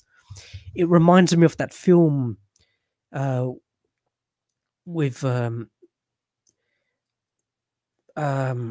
it reminds me of that film with Captain Dudley, the police captain who it takes over the rackets of the organized crime family. It's got a brilliant film with Kim Basinger in it, and the dude who starred in that Memento film, the Australian who used to be in Neighbours, and Christian Bale? Russell Crowe. A brilliant film, but that Captain Dudley, whoever can't remember the name of the actor who plays the part, he takes over the rackets, and that's exactly what Bob Arum has done in boxing as well. He's become that, you know, that sort of figure. He's just crossed those lines, and he's that sort of special prosecutor, that sort of mentality, that sort of those ethical codes that he should have, those virtues that he should have brought in. Just, you know, we've seen what he's done over and over the years, and we saw that, you know, recently with Vasily, whatever. It's about business continuity. It's about Top Rank to continue. You've only got to look at the way he's structured his company in Las Vegas and understand the way taxation works, and look at where his holdings companies are for an incorporated company. You know, he understands finance and money laundering and fraud very well. And if I had the time, I'd go into another video about Top. I'll definitely will. But that's boxing official when we've got these promoters who are just as dirty and not only desecrating the sport in addition to the promoters. Then for me, there's just no future in the sport. It can only implode, and the only way it can implode is these fighters, the exorbitant salaries that they're commanding, and they're not even justifying it.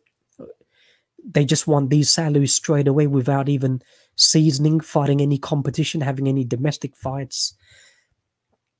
They all want to be pay-per-view stars, and we're seeing the younger generation, as we mentioned before, they're now bypassing amateur competitions because they know the sort of monies that are involved within the professional ranks.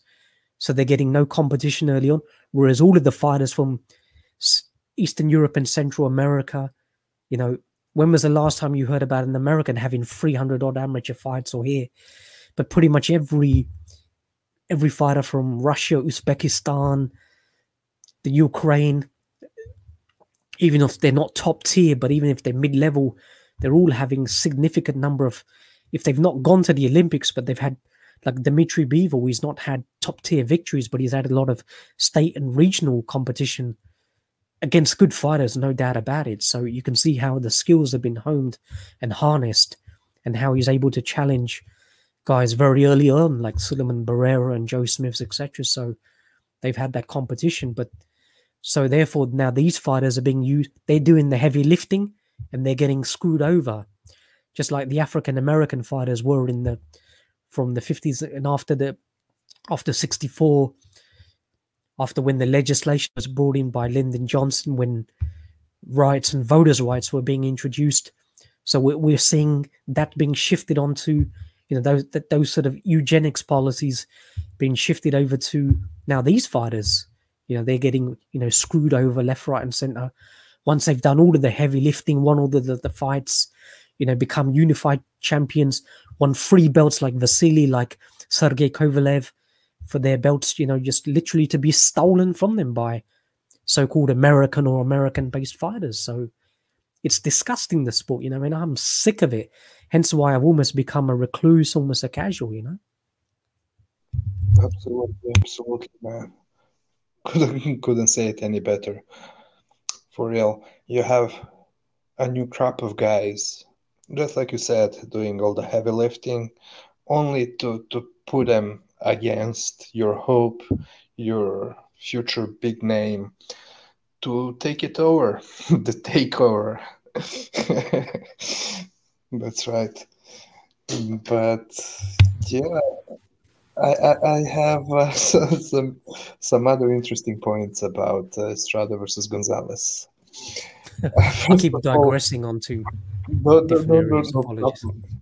No problem at all. I'm enjoying it, but I'm looking at my notes, And my point is, I'm trying to do it. Me personally, I'm trying to do it as fast as possible because I know that when I talk, it can take some time, and I know that you need some rest. So that's the only reason why I was going back to the fight.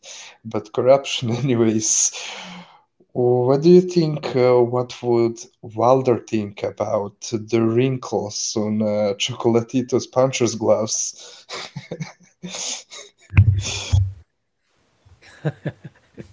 Well, man, and what's even worse, I do think that they know it's all BS. I, I, I think even a slightly retarded person like Wilder would know what a puncher's glove is. But yeah, it was obvious to me even watching the fight live. Official. Yeah. It would have been magnificent if Roman would have, instead of Caballero, if he would have hired Mark Breland for the rematch. Yeah. Fuck.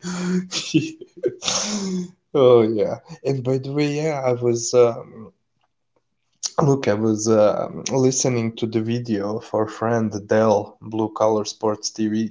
Shout out to him, but I have to disagree with him. I even wrote this in the notes because yeah, he was saying that he thought people were how do you say, hypnotized by the zone's commentary, which by his own words was pro Roman Gonzalez. Now, I have the zone subscription, paying only €2. I was watching it, but I wasn't watching the US version, the US commentary. It's nice that they have an option to watch the Spanish commentary, which was not any better. And I only wanted to say that obviously the Spanish version of the transmission of this fight was extremely pro Estrada. So I just wanted to say that it cannot be possible that people scored it, had Roman as a clear winner, most of the people, because of the zone's commentary, if it indeed really was pro Roman, because obviously Mexicans commentating on the zone on the Spanish version were so pro Estrada. So I just wanted to address that as well. And man, good question to me would be where would you rank and where would I rank um, Chocolatito and Estrada on our pound for pound list? In my own opinion, I would say Roman, I mean, what I was thinking before the fight, I would say that a win for Roman would be slightly bigger than a win for Estrada because Estrada was fighting clearly past his prime Roman, while you can argue that Estrada is at the end of his prime. Now both gave a wonderful performances in this fight, both of them. But I Roman's would, position, Roman's position would be elevated because Estrada is the naturally bigger fighter. mhm, Roman is therefore fighting above his natural weight at 115 pounds and has beaten the bigger fighter to become a unified, well, he should have become a unified champion. So, in adherence to our criteria and the coup d'etat's pound for pound rankings, Roman won the fight and yeah, therefore beaten the bigger fighter, the WBC and the Ring Magazine champion. So, therefore, for me, he goes to number one. yeah, me too. Because I was about to tell you the way I was seeing this right before the fight. I was telling myself, well, if Roman wins this, I could place him on my number one spot. But if Estrada wins, I could place him somewhere in between number one and number three or four. Because yeah, he's a bigger fighter. He's fighting past his prime Roman, so it would not be such a huge victory as if it would be for Roman. So yeah, I definitely do agree with you. I mean, at least number two, but I would say number one probably. Yeah, yeah. We'll we'll talk a little bit more about.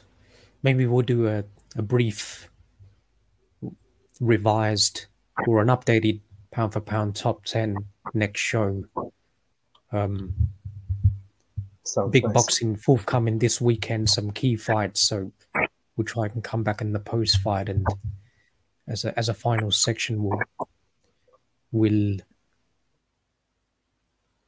give our updated top 10. Not as extended as obviously the 5 hour show. We'll try and do it in like 10 minutes instead of. So official. I'm going to come back onto this fight as well briefly next time because I still need to do my own stats and rewatch the fight. I've not even seen it a second time. So I just wanted to touch briefly on the undercard, unless you have any additional or conclusion, sort of finishing remarks on the fight. Yeah. In fact, I do. I have two of them. Okay. As fast as possible, as quick as possible. Yeah. Okay. So first of all, yeah, I expect a full punch count for this fight in between Estrada and Gonzalez very soon, in a couple of days, on this channel. So yeah, I uploaded rounds 1 and 2 but on my own channel, but expect the whole punch count video, an hour and a half long, in a couple of days here on the Coup d'etat of Boxing. Now, 2 points that I wanted to make, obviously, about the judging. Just to quickly point it out, don't even need to talk too much about it, but look, just like the fighters are learning from the previous generations and are honing their skills, and so they're able to come up with something new and to improve.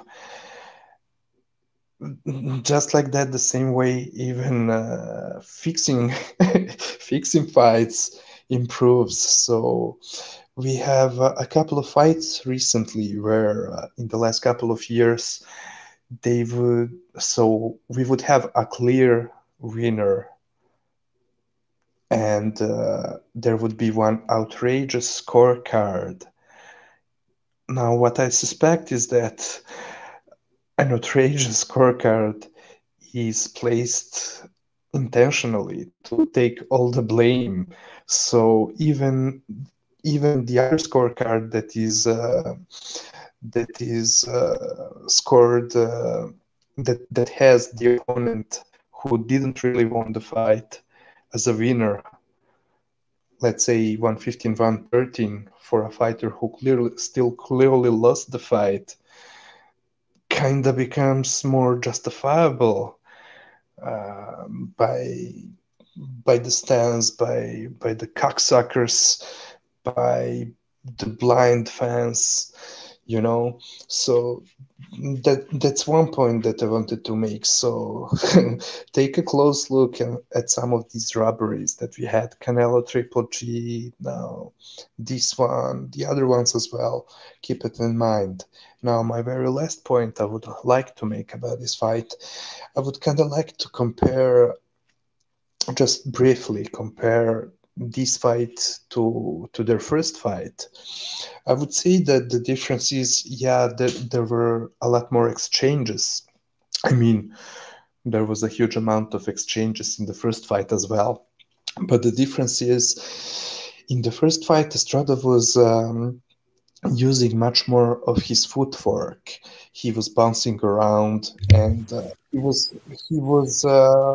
doing his intention in the first fight was in a lot of rounds to keep the distance from Roman, while this was not so pronounced in the rematch. That's one thing that it came to my attention.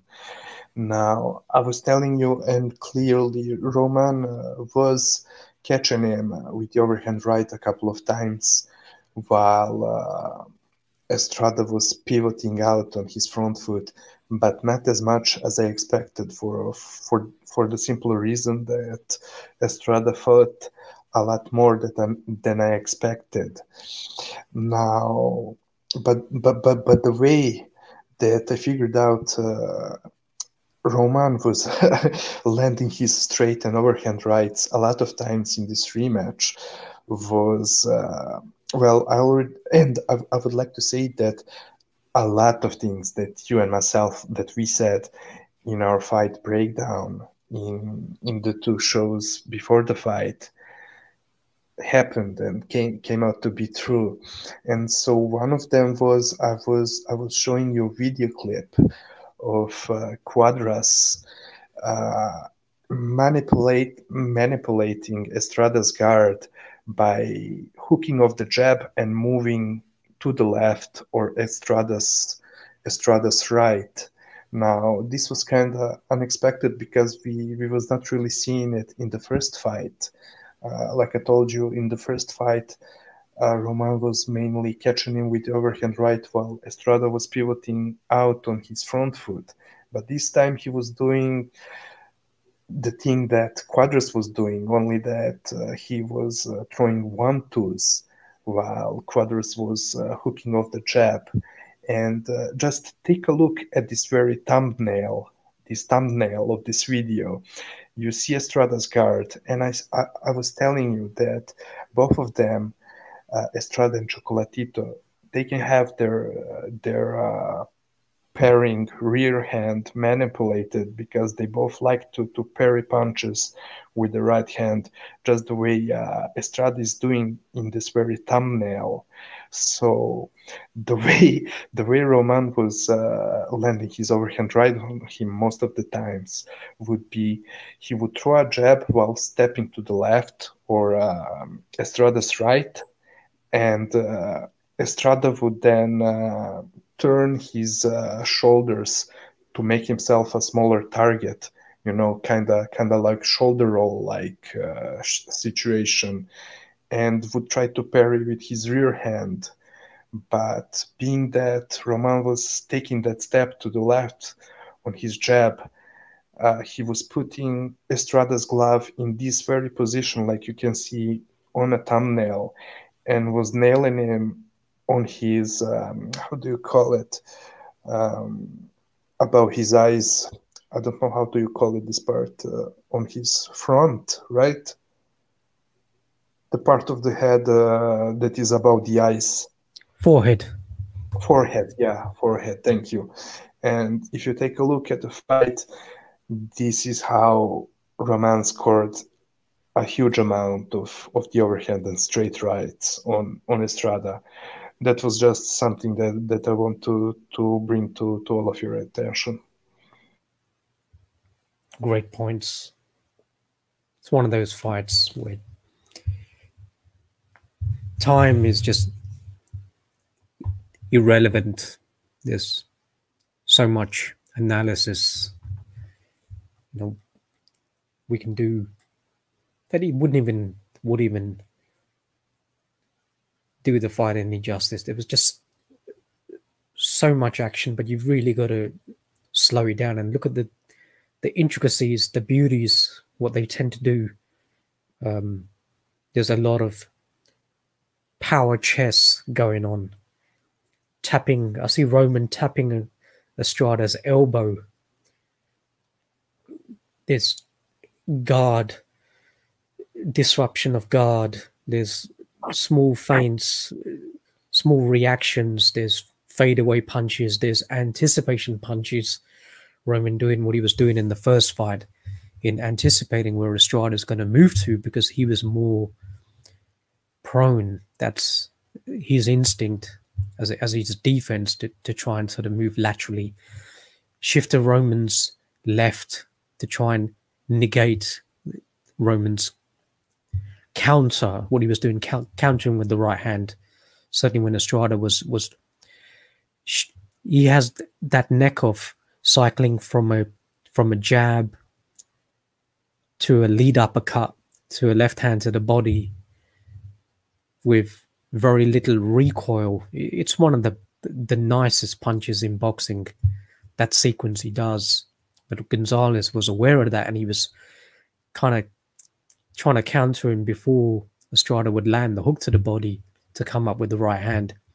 When Estrada, because he tends to square up that punch a little bit, so you can see the left hook coming. It's just the instincts of a veteran fighter who knows his opponent, has studied him, has fought him. Great action. No doubt that a rubber match or whenever it happens, if the WBC can intervene and demand an immediate rematch, that would be, for me, warranted, justified, and it would be so much better than a third Sarisakat fight. You know, I'm not really interested in that. Yeah, same for me. Sorry for interrupting. Just quickly, yeah. In fact, it would be the same thing that I did with Roman with the first Sorongwisa fight. The third fight is not really deserved. I mean, being that we've been given a fantastic action fight, why not see it? It would be lovely. But at the same time, from the standpoint that Roman clearly won this fight, the third fight, a rubber match, is not really needed in that sense. But yeah, at least judging from what our friend B-Space commented on one of the Discord groups, I don't know how true is it, but he said that Roman, it looks to be that he's having a meeting with WBC officials very soon, in just a few days, and that he will be indeed pushing for a rubber match, for an immediate rematch. What better way is there to feed El Gallo to Rey Martinez with yet another career-shortening fight? Yeah, yeah. No doubt Eddie Hearn would. We'll see what the Sarisakat, how the WBC are going to manage, coordinate what takes precedence, whether a mandatory position or some sort of an injustice and an immediate rematch. I'm not sure. It's kind of frustrating to try and predict, the decision-making process of these corrupt sanctioning bodies or whatever it is. There'll be sufficient demand and outrage, and no doubt about it. It will sell, given not only how good this fight was, but if the general opinion from most people, if it's kind of like maybe a 75-25, it might even be 60-40. I don't know. I'm not on social media, but I kind of sense that most of the people who scored the fight favored Gonzalez. So from that point, some sort of remediation or justice, no doubt there would be sufficient demand for a third fight, even if there is a degradation of both fighters. But both of them suffered punishment in the fight, no doubt about it. So I don't think it's going to affect one fighter more than the other. Good thing with Roman, he's still hungry for fights. There's no sense of retirement there, which is good to see. Heartbroken, no doubt about it. Bitterly heartbroken. That is what caused the emotion. It wasn't anything else. He was heartbroken. He was disappointed. The so-called system had let him down. He felt betrayed, no doubt about it. But yeah, I've got nothing further to add on the fight. Not until I rewatch it. Okay, so let's then go to the undercard. Yeah, I'll go on to it briefly for two reasons. The co-main event, the women's welterweight undisputed championship rematch, a fight that was so derisory that it clearly had no business being on a fight of this sort of, overriding quality. A poor, sort of cumbersome fight in which Cecilia Brækhus once again had some sort of a mental suicide, didn't implement the adjustments that she made in the first fight, a little bit too consumed by emotion, and maybe she just looked at McCaskill's very low knockout ratio and thought she could knock her out. And what the hell has happened to Abel Sanchez? No coherent, wise instructions to tell a fighter, look, you're continuously getting nailed with a fighter who's just waiting for that overhand right, and you just keep walking into that punch. I didn't hear any instructions. What the fuck is this guy even doing in boxing still? Great question. I couldn't believe. And Cecilia, she did realize at some points how to fight against somebody like that. She's comprehensively the better boxer. McCaskill is just a crude banger. But that was a poor quality fight. But the scorecards once again, the margin of victory for McCaskill, 10-round fight, 10 2-minute rounds, it was atrocious. I think the judges had it almost like 8 rounds to 2, may even be 9 to 1. It was I don't even recall, but it was clearly didn't reflect the fight. Cecilia definitely won rounds. I don't think she won the fight, but she may have won around 4 rounds, but she kept getting nailed. She was definitely buzzed up at certain early on, some of the middle stages, sustained a little bit of a recovery mid to late rounds, but didn't realize how to use those feints, tried to create the angle to try and set the bait for that right hand, then slip it, pivot off to the left, and just do what she was doing in rounds 6, 7, 8 in the first fight. But it kind of surprised me. But that's the premature state of women's boxing at the moment. There's no real evolution. I only see Senicia Estrada as the best women's fighter, but also on the undercard we had the debut of Hiroto Kiyoguchi, junior flyweight 108-pound champion, fighting up against Vega, who previously challenged, who also fought at minimum weight before, unsuccessfully challenged for a world title back then, but moved up in weight as well. And Kiyoguchi's had quite a turbulent period with COVID and a long layoff out the ring, and now making his debut for Matchroom. I think he's being managed by the Reynosos, some sort of a tri-party agreement with Eddie and the Reynosos. And what the hell was he doing? I couldn't believe what I was seeing.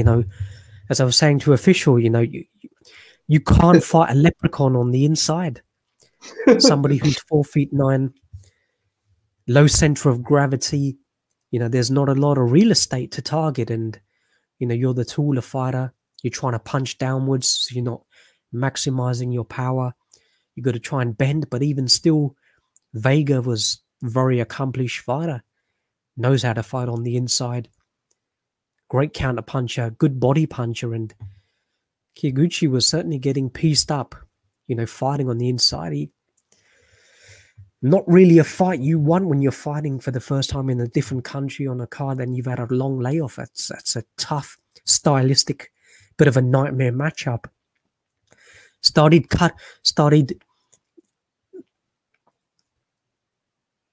maintaining distance and range a little bit, trying to set some traps, trying to keep the fight a little bit long, trying to use his jab. So he was you could see he was kind of figuring out what to do. But we saw what happened at the end of, Vega, hitting Kiyoguchi's, rock hard samurai head. And he was fortunate when he turned around. Kiyoguchi sort of flew in with that Sega Tiger uppercut, almost took his head off. luckily the referee jumped in because he was clearly not protecting himself. He was obviously in a crazy amount of pain, broken his third metacarpal, turned his back. Kyoguchi thought, here we go, man, let me pull out the samurai sword and take his head off.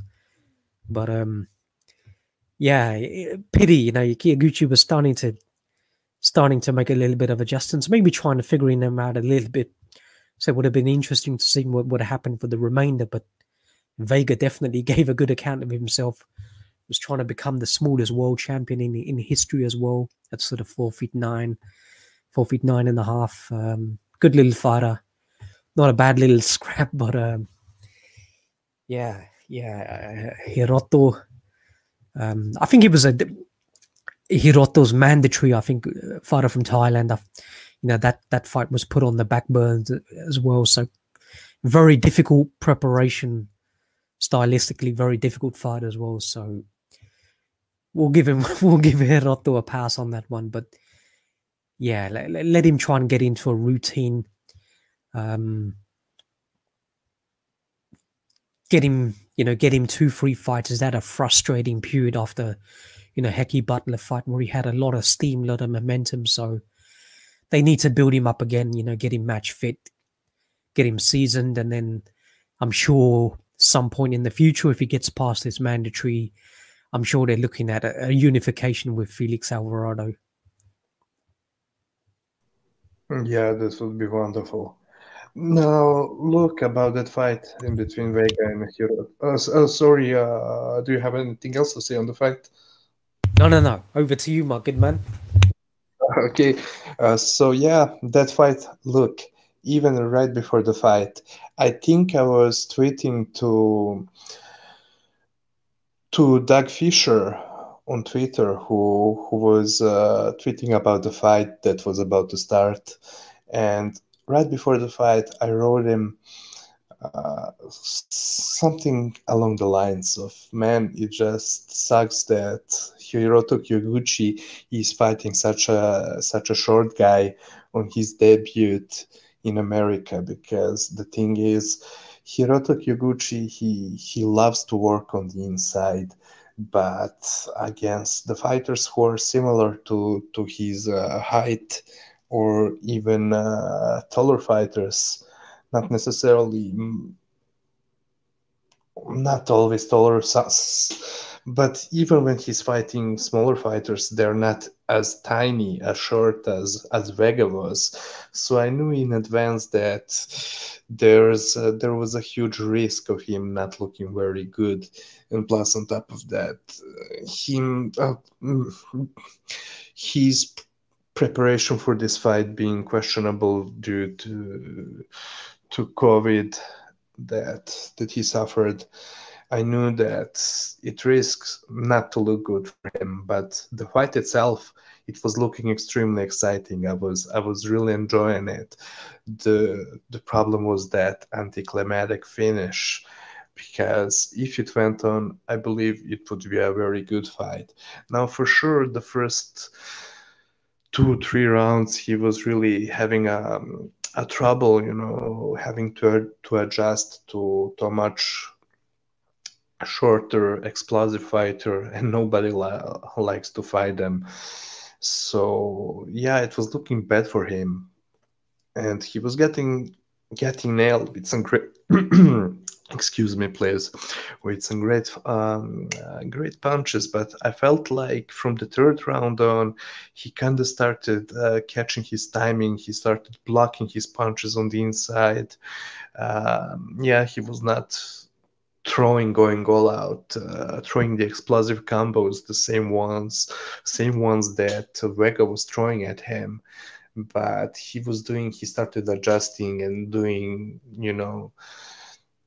a much better job on the inside while throwing less punches. At least that's what I got watching it live. I haven't rewatched the fight yet, so I may be wrong about it, but that's what I think I was seeing. Yeah. I think one of the coup d'etat of boxing's best prospects, Jesse Bam Rodriguez, he would have been watching that fight and thought, if I'd been in the ring with Hiroto, he would have been sushi for me. Yeah, indeed. And I think Yeah, Robert Garcia was talking about how they were negotiating with Eddie Hearn for actually Rodriguez to fight Kiyoguchi, as we talked about ages ago. But oh, yeah. it's hard to try and convene what exactly happened. They said they were offered it, or Mr. Honda was offered it, and then they declined at the last minute. I'm not sure, but Jesse was more than willing to step in, even as the substitute, and fight for his maiden world championship. But that's just a matter of time. The talent he possesses, that'll actually be a fantastic fight. But if it happens a little bit down the line, with Hiroto personally, I think that'll be an amazing fight. Once we Indeed. see a seasoned, fully fit, healthy Hiroto, not sure if where he's going to reside, or whether it's going to be the United States or whatever. Gotta try and figure out what his logistics are. But once he's settled in, he feels at home. He's going to try and have to learn another language, so it's very difficult for those who have not lived in any other countries. I can tell you, I've lived in over 6 countries. It's very, very, very difficult having to learn. Official will tell you himself. He's multilingual now. He probably can have a very fluent conversation with Hiroto in Japanese now. So Not yet, it's no. difficult, tough, trying to acclimate. So we'll give him the benefit of the doubt. So hopefully down the line, that fight can happen. Even if it happens before an Alvarado unification, I wouldn't mind that. But Bam Rodriguez will be world champion. No doubt about that for us. Exactly, just like you said, it's just a matter of time, nothing else. Nothing else than that. Man, it would be a fantastic fight. But to be honest, yeah, I never knew about that Garcia was offering that fight to Hiroto.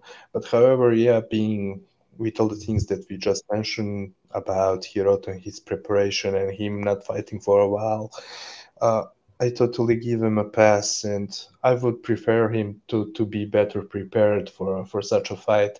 Although, yeah, Bam Rodriguez is not that that experienced, Yeah, but Hiroto should get more time to prepare for that fight. That's a real fight.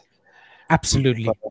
Bam Rodriguez is definitely not the opponent you want to face after 16 months out the ring and having recovered from a potentially fatal illness as well.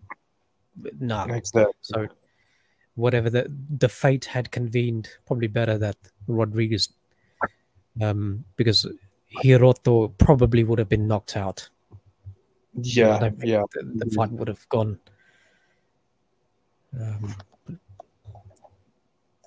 Probably would have been mid to late stoppage.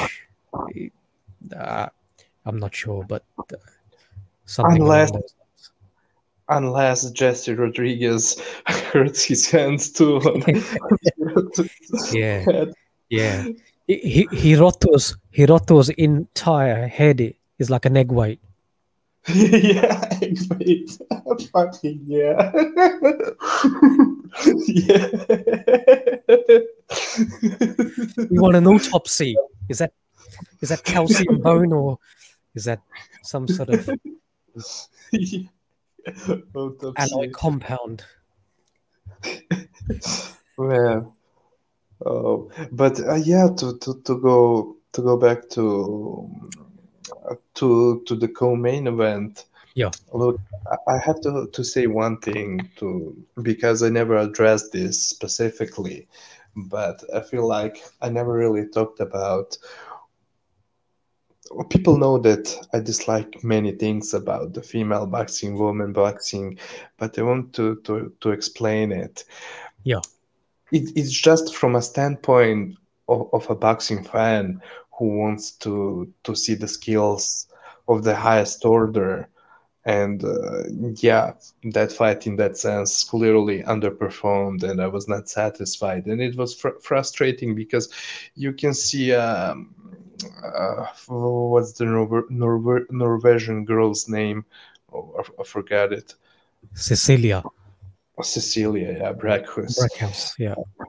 Yeah, she clearly has some talent, but she was getting hit all over and over with the overhand right, carrying that lead hand low. It was frustrating, and you was so spot on with the scorecards because I think I gave Cecilia 5 rounds. Now, yeah, as a boxing fan who's there to see the skills of the highest order, I was frustrated, and that's why I'm very often frustrated with the women boxing. But on the other hand, uh, look, you know that just like you, me myself, I love to analyze boxing, to and you know that it would be my dream to do a trainer's job or something like that, something that has to do with boxing and learning, teaching, etc. Whether it's doesn't matter if it's being a boxing coach or a matchmaker, but as I'm telling myself, if I was a boxing coach, I would welcome anyone who loves the sport to do it, you know. So same goes for the females. I would never hate on them. In fact, it would be a challenge, and it would be very interesting to get a female boxer and to try to improve her as much as possible, especially because I feel like the women's boxing, it's they could make such a difference in between them and their opponents, just by learning the skills, because it feels like they don't have the same punching power nowhere near as the male boxers. So just improving the technique and the skills alone and the strategy, making them think more in the ring than most of them currently do, would do wonders for a lot of them. And there are perhaps some boxers that I watched once or twice, and that I enjoy, and like you said, Senissa Estrada, right? Her, and also the big girl that's working with Fury, Savannah Marshall. I saw that she has some real skills. Okay, she's too huge for her opponents, at least from her last fight. I think I saw that in the last fight she was much bigger than the opponent, and that's something that I always disliked in boxing. But man, even Savannah Marshall, she has some real skills. Probably I don't know if it's not like that I'm watching women boxing for now, but yeah, I liked what I saw from her on Yeah. that I card. believe I believe Senicia Estrada, who for me is the best female boxer in boxing, is actually moving down in weight for a world championship. I think she's moving down to 105 pounds this weekend. So that'll definitely be, because she's an explosive puncher who's very heavy handed. Sorry for She won Francisco Estrada's sister. Oh, because I was guessing, man, she has the same name as Estrada, so She she's may his be. sister. I don't know. Oh, I'm not sure, but I think she may be. that's what I was asking myself. And sorry for cutting you off, but Yep. that was just what I was about to say. I saw just that only one fight that she got criticized for being put in the ring with with an opponent who was nowhere near her league. Yeah. But so the explosiveness. I said I never saw a woman boxer throwing combos that tight and that explosive. So that Yeah, was so man. lovely to see, and I want to see Sinisa Estrada. Her And combos. she's as sexy as a motherfucker. Ain't that right, Beat Space?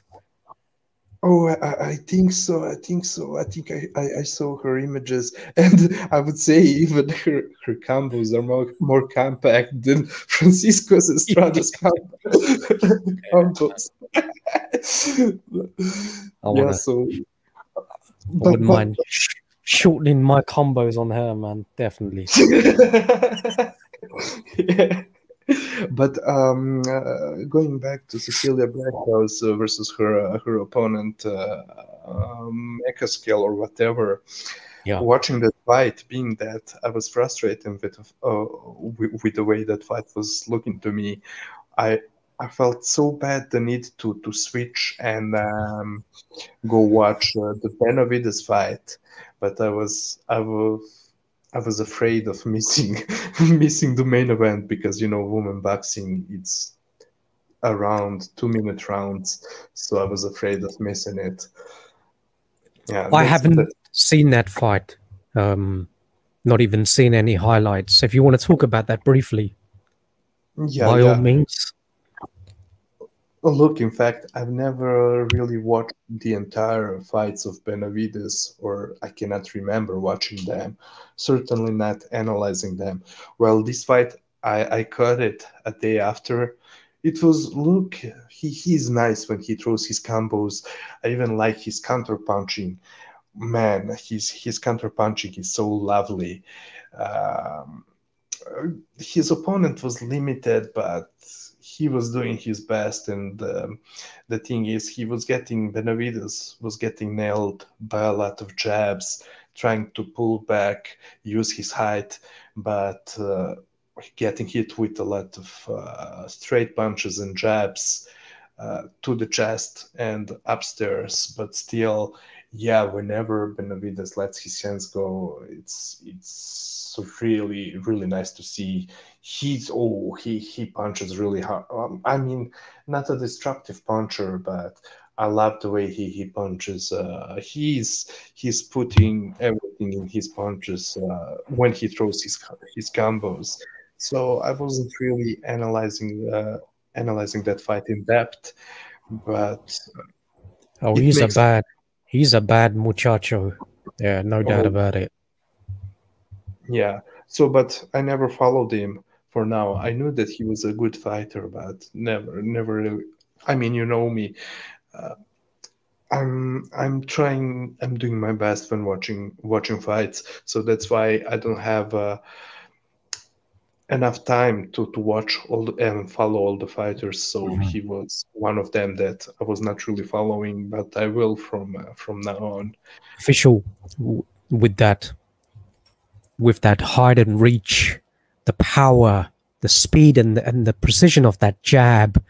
Do you really think Canelo, with his Aladdin curly toe sandals, can walk him down, slip the jab, get on the inside, and target the body with that sort of with the discrepancies in height and reach? If it was a legitimate fight, the sort of negative, the inertia of his footwork, no way at all. I don't see it.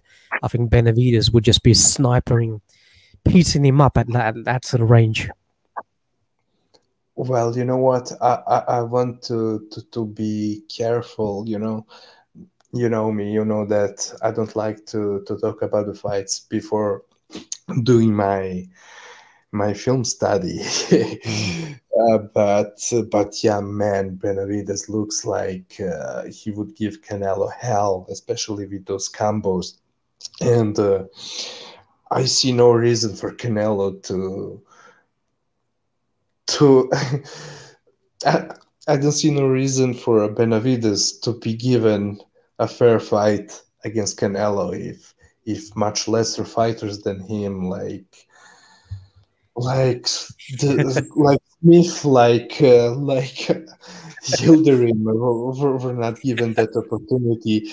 They probably assigned a clause to keep their mouth shut, and to come in the ring drained as fuck. So no Yeah, reason for Benavides, who's especially extremely tall and is certainly having a hard time cutting down to yeah. 168.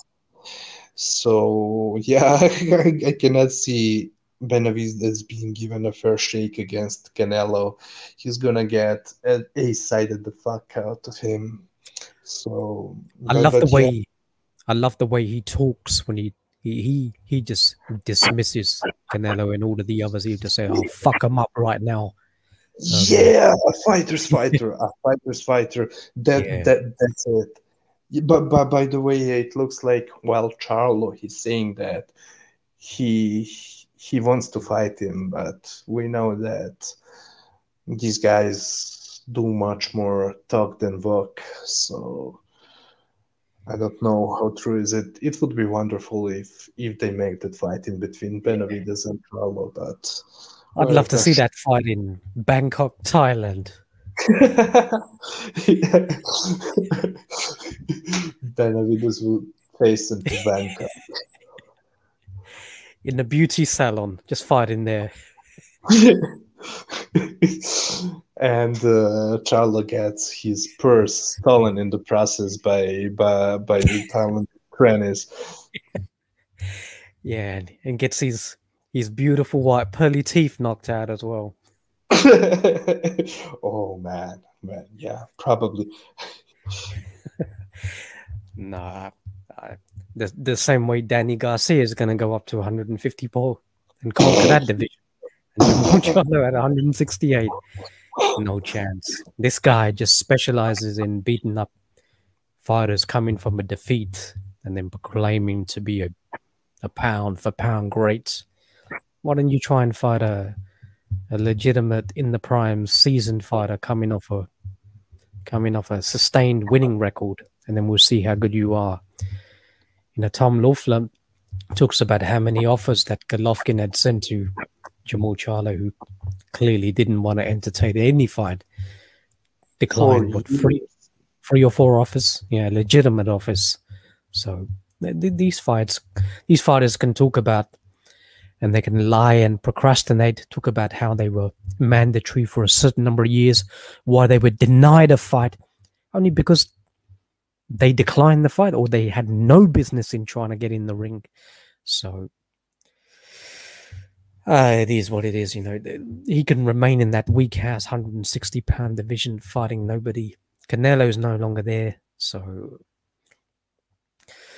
we'll just have to wait for one of the Uzbek fighters to turn over pro after the Japanese Olympics. So Yeah. Yeah, forget about that. And with Canelo and David Benavides, there's a reason why Canelo never called out Benavides whilst he was the WBC champion. But soon as he loses his belt, he's on the phone with Suleiman straight away and trying to get a fight for the vacant belt with Avni Yildirim or fight for the vacant belt. And then when DAZN via Golden Boy declined the fight first time, Canelo invokes a lawsuit to try and extricate himself from the contract. So Canelo can talk whatever he wants, but he's one of the biggest pussies in boxing. So fuck that. Of course, fucking bitch. Yeah, I mean, like the other people are saying, his whole career he's been avoiding fighters, doing Riddick Bowe on that WBC belt, and now he's the one talking about there should be only one weight division, which is indeed true. But I mean, Canelo, you're talking about that just now, and you're talking about willing to unify because you want to be a real champion to become the undisputed. I mean, fuck off, Canelo. Yeah, he's just a master of recycling belts. It's amazing how belts all of a sudden matter to him now, especially when the division is as weak as it is. But beforehand, he's more than happy to vacate the WBC 160-pound belt, WBO 154-pound belt.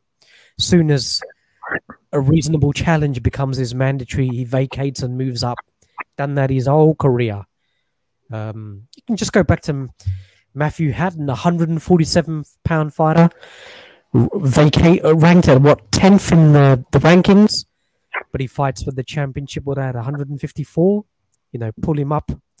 He's done it his entire career. So we've already done a brilliant, one of the best videos on Canelo's bitch ass tactics throughout his professional career. Just a fugazi, a fraud. Unbelievably talented, skillful fighter. He's got all of the ability, but the baton, the blueprint to how to maximize revenue for the least amount of effort, but manipulating all of the odds, the baton was passed to him as a euphemism for when Floyd defeated him. But at the same time, that blueprint was transferred to him for Canelo to sort of advocate and implement to a T, which is doing now, and credit to him. Yeah, I just want to add something quickly. Oh, corruption! It's corruption. It says your device is not connected, so please jump out and jump back in. I don't know if you hear me, corruption. Please jump out and jump back in. It says your device is not connected. Oh damn! Yeah, but it just as I was about to say. I mean, corruption and myself, we spoke about this privately on Discord. But yeah, I want to make it official on the coup d'etat of boxing. I mean, very recently, Kevin Aioli was tweeting about speaking with Canelo's team and them saying that they basically approached Beterbiev before approaching Kovalev for a fight at 175, which is a complete nonsense. I mean, this ballless guy always trying to fight easiest fight possible, waiting on Triple G to get old. Yeah, but you're going to jump in and ask to fight a much bigger beast in Beterbiev. Yeah, sure.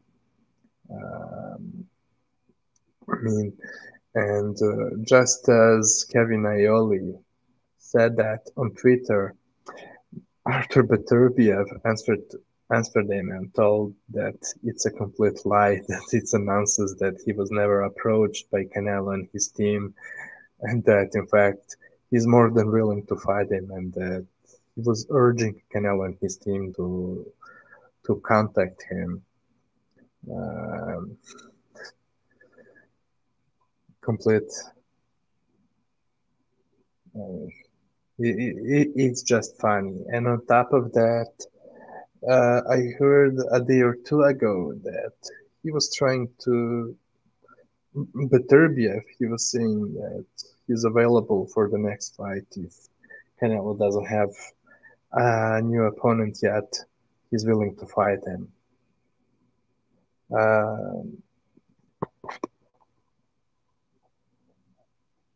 Fuck, it's fucking crazy. But it just shows you further what of a bitch Canelo is, and many other fighters following his footsteps. I mean, we at the coup d'etat of boxing, we are not against that. Go gain as much money as possible. We all want you nothing but the best, but don't take us for fools. Corruption, welcome back in. Yeah, looks like our anti-battery missile defense is being breached once again. Damn sure looks that way. Yeah, we're gonna have to reinforce that before we plan our siege of Bavaria next year. Something tells me it's the Mexican cartel trying to Yeah. So, anyways, what was you about to say? Because I just told them about the Beterbiev fiasco. Canelo pretending that he was Yeah. looking to fight Beterbiev, in fact, and the only reason that he fought Kovalev is because Beterbiev and his team declined the offer, telling Canelo that they have some other fight in mind. Yeah, kind of reminds me of the whole Devin Haney and Vasily and Linares situation when you're Oh, already and locked into a contract and then you try and send some sort of superficial offer to Vasily, which you know is not, there's no statutory, it's not an executed contract in any way possible, so it's not going to be a legitimate deal. It's just designed to pacify any critics, etc., because you're under so much criticism for fighting nobodies. The tactics that goes in boxing.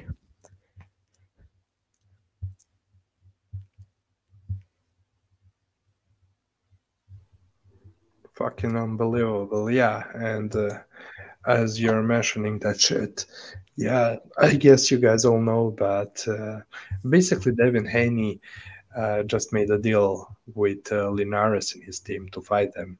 And so Linares signed the fight, and then after Linares signing the fight, Bill Haney contacted Klimas, asking him if Loma is willing and ready to fight them.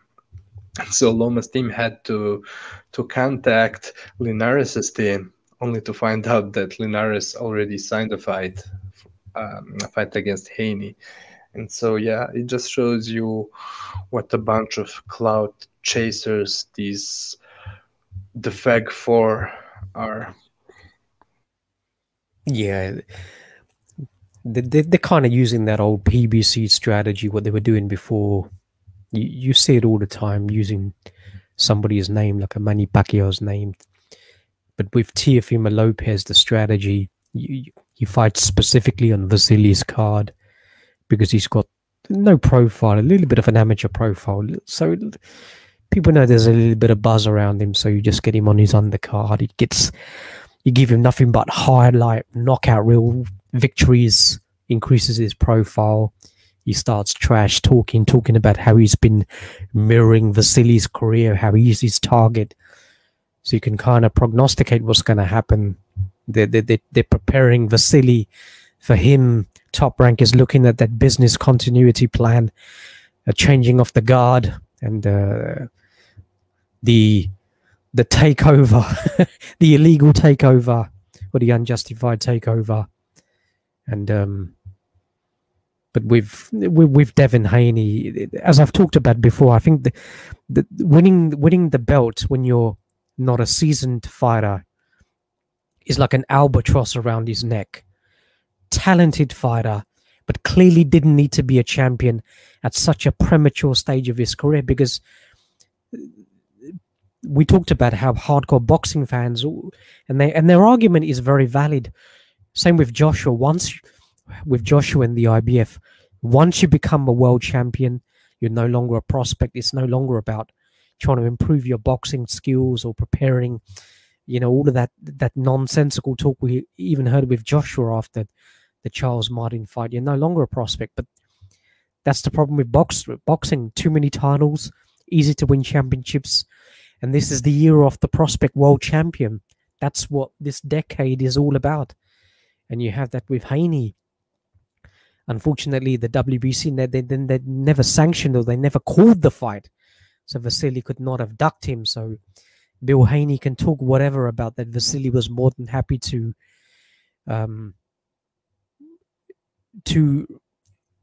put down his regular in favor of the franchise to try and circumvent these challenges, which is one of the most ridiculous. How can what sort of veracity is on that on a competitor like Vasily, what he's done his entire career? This guy has not even had a professional fight in his home country of the Ukraine, and you talk about him ducking challenges. Man,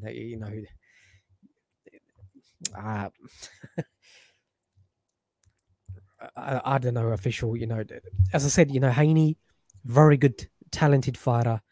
But what the hell is he even doing at a lightweight? A 5'9", 160-pound fighter. What he rehydrates to? Um, they're just going to look at size, youth.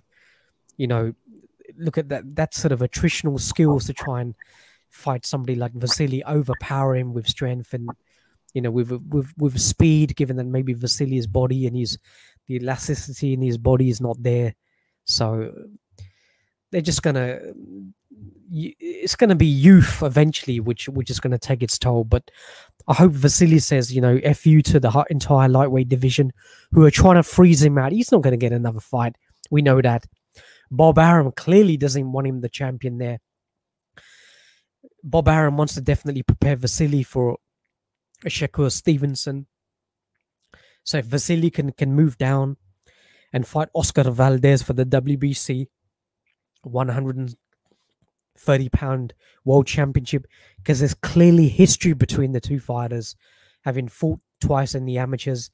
Vasily absolutely schooling him, and Valdez has talked about for 2-3 years ago, talking about how he definitely wants to fight Vasily, feels he's a much better fighter because he was a very young dual Olympian.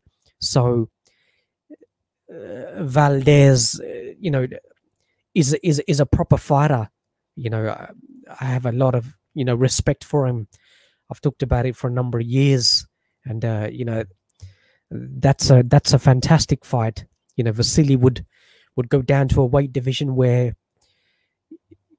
his body is more accustomed to. It's a natural sort of size for him. He's a very, very small sort of lightweight fighter. He's a better at a 126, 130. That's his natural weight. You've only got to look at his rehydration weights as a kind of a barometer to know what is his natural sort of baseline weight. They're very similar stature, him and Oscar Valdez. Valdez is definitely a good fighter, good power. So that's a great fight on the top ranked card. Promotional deal. There's no complications, you'd think. Fight would probably be in the United States, could even be in Mexico. I don't think Vasily might fighting. I think Valdez would have no issues. So that's a great fight. So I would say to Vasily, if that is more of a tangible, logical fight, a fight that you can make, and it's a great fight against an undefeated two-weight world champion who's just beaten the so-called boogeyman of the division, go for it. Indeed, spot on. I could not say it any better, bro. Yeah, look, Haney, I mean, just like you said, he got the title, that email title, the title emailed to him so very soon in his career, way too early. So his very last fight against the corpses of Gamboa that he found at some archaeological site and took it. But in the process, they were not able to find Gamboa's athleticism, which was the very thing that used to make Gamboa such a great little fighter. Yeah, So Vada did a carbon testing on Gamboa and realized that his skull came from the Mesopotamian era. His athleticism was sacrificed to the Egyptian gods a very long time ago. so that was realistically a developmental fight, but in fact it was a title fight for Haney, but in reality something that should be a developmental fight. And the way he fought in that fight, very carefully, very basically, I mean, it was clear that he's still a work in process, because he was fighting extremely carefully, without any real confidence, just something that you would expect from a developing fighter. And so yeah, it tells you all. Definitely not the way that fight looked. It was not a title fight. a title fight would be facing someone like Loma. Yeah, and Jorge Linares never had a good chin. Yeah. Good, tremendous, skillful, lovely combination sort of fight. Oh yeah.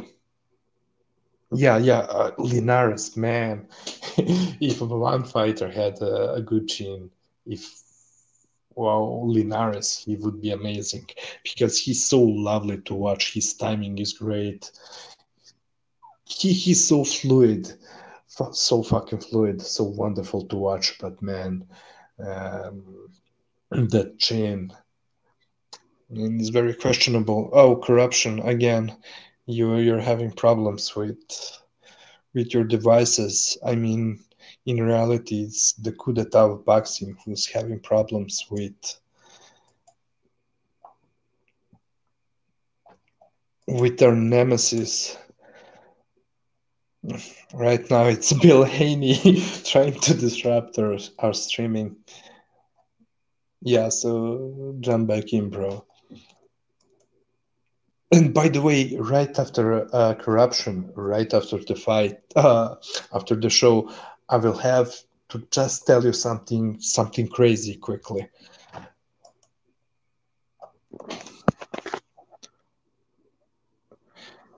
Yeah, Devin Haney.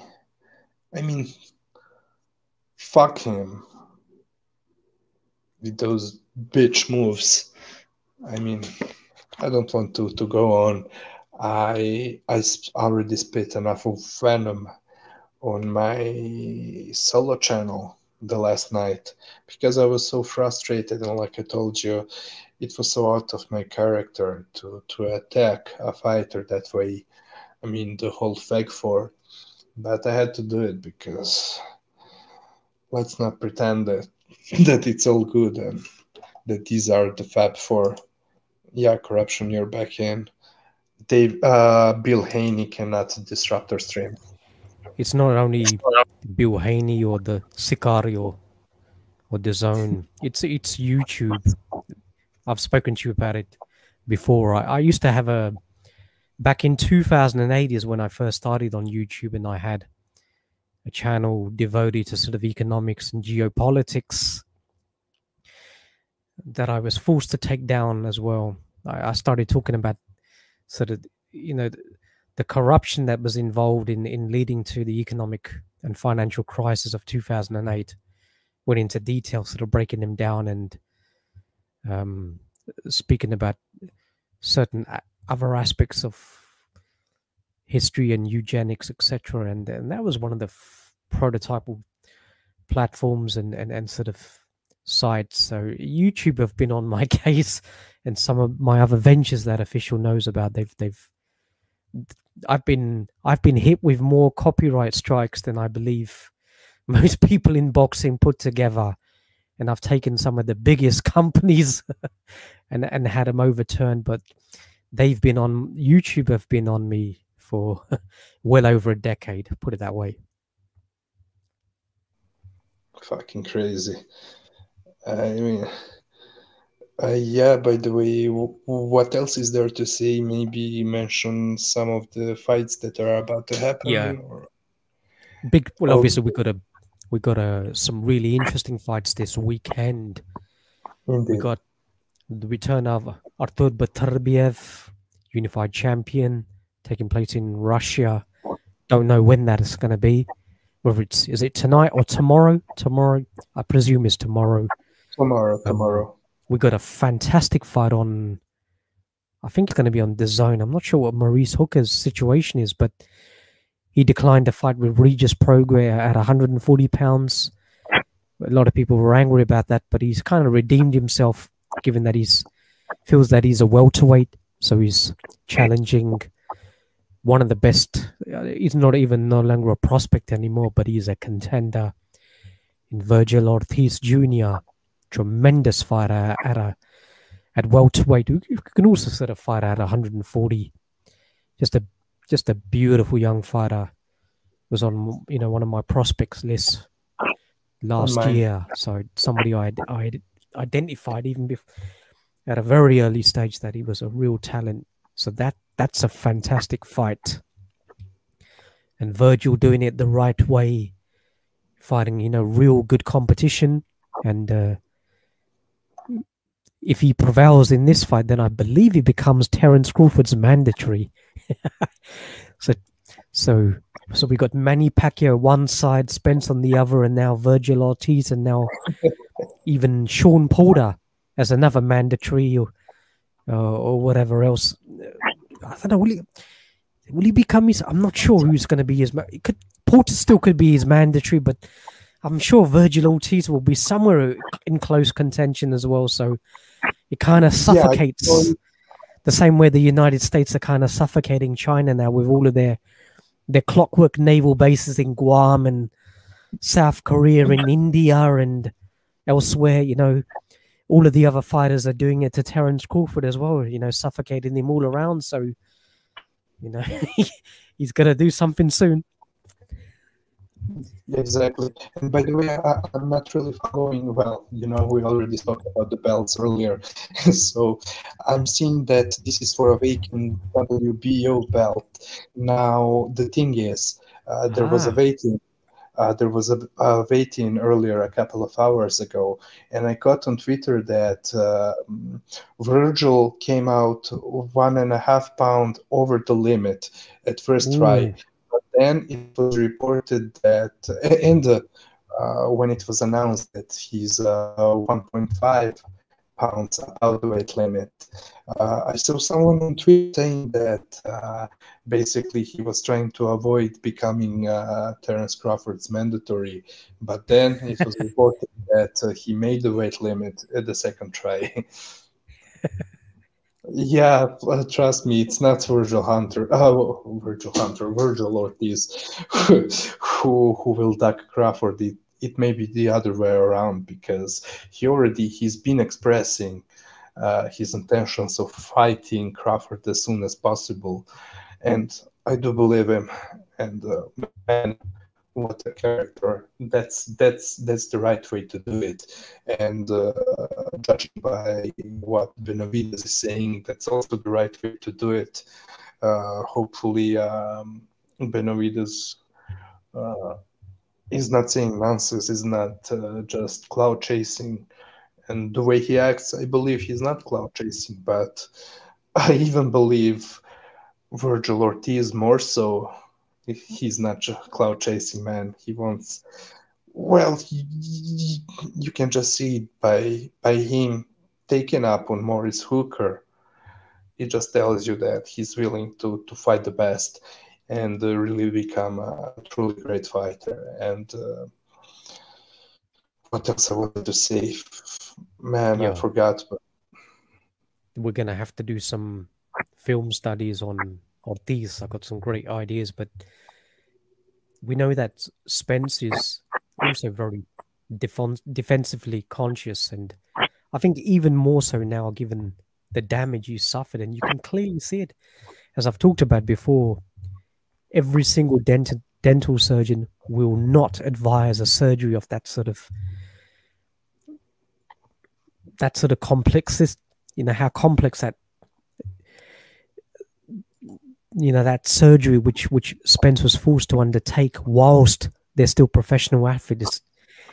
You go and look at the statistics that are out there. Most of the fighters that have suffered those sort of injuries where they've lost teeth for an accident or in-ring competition or whatever else through their sport, they always wait until they retire to have, surgery. So Spence having it beforehand, and we saw what his reactions was like when the gum shield got knocked out. And he no longer exchanges or trades. He's more bringing up a high guard. So you can clearly see, and Virgil is very good defensively, although he's offensively very, very skilled. Good combination, fast punches, quick twitch. He has it all.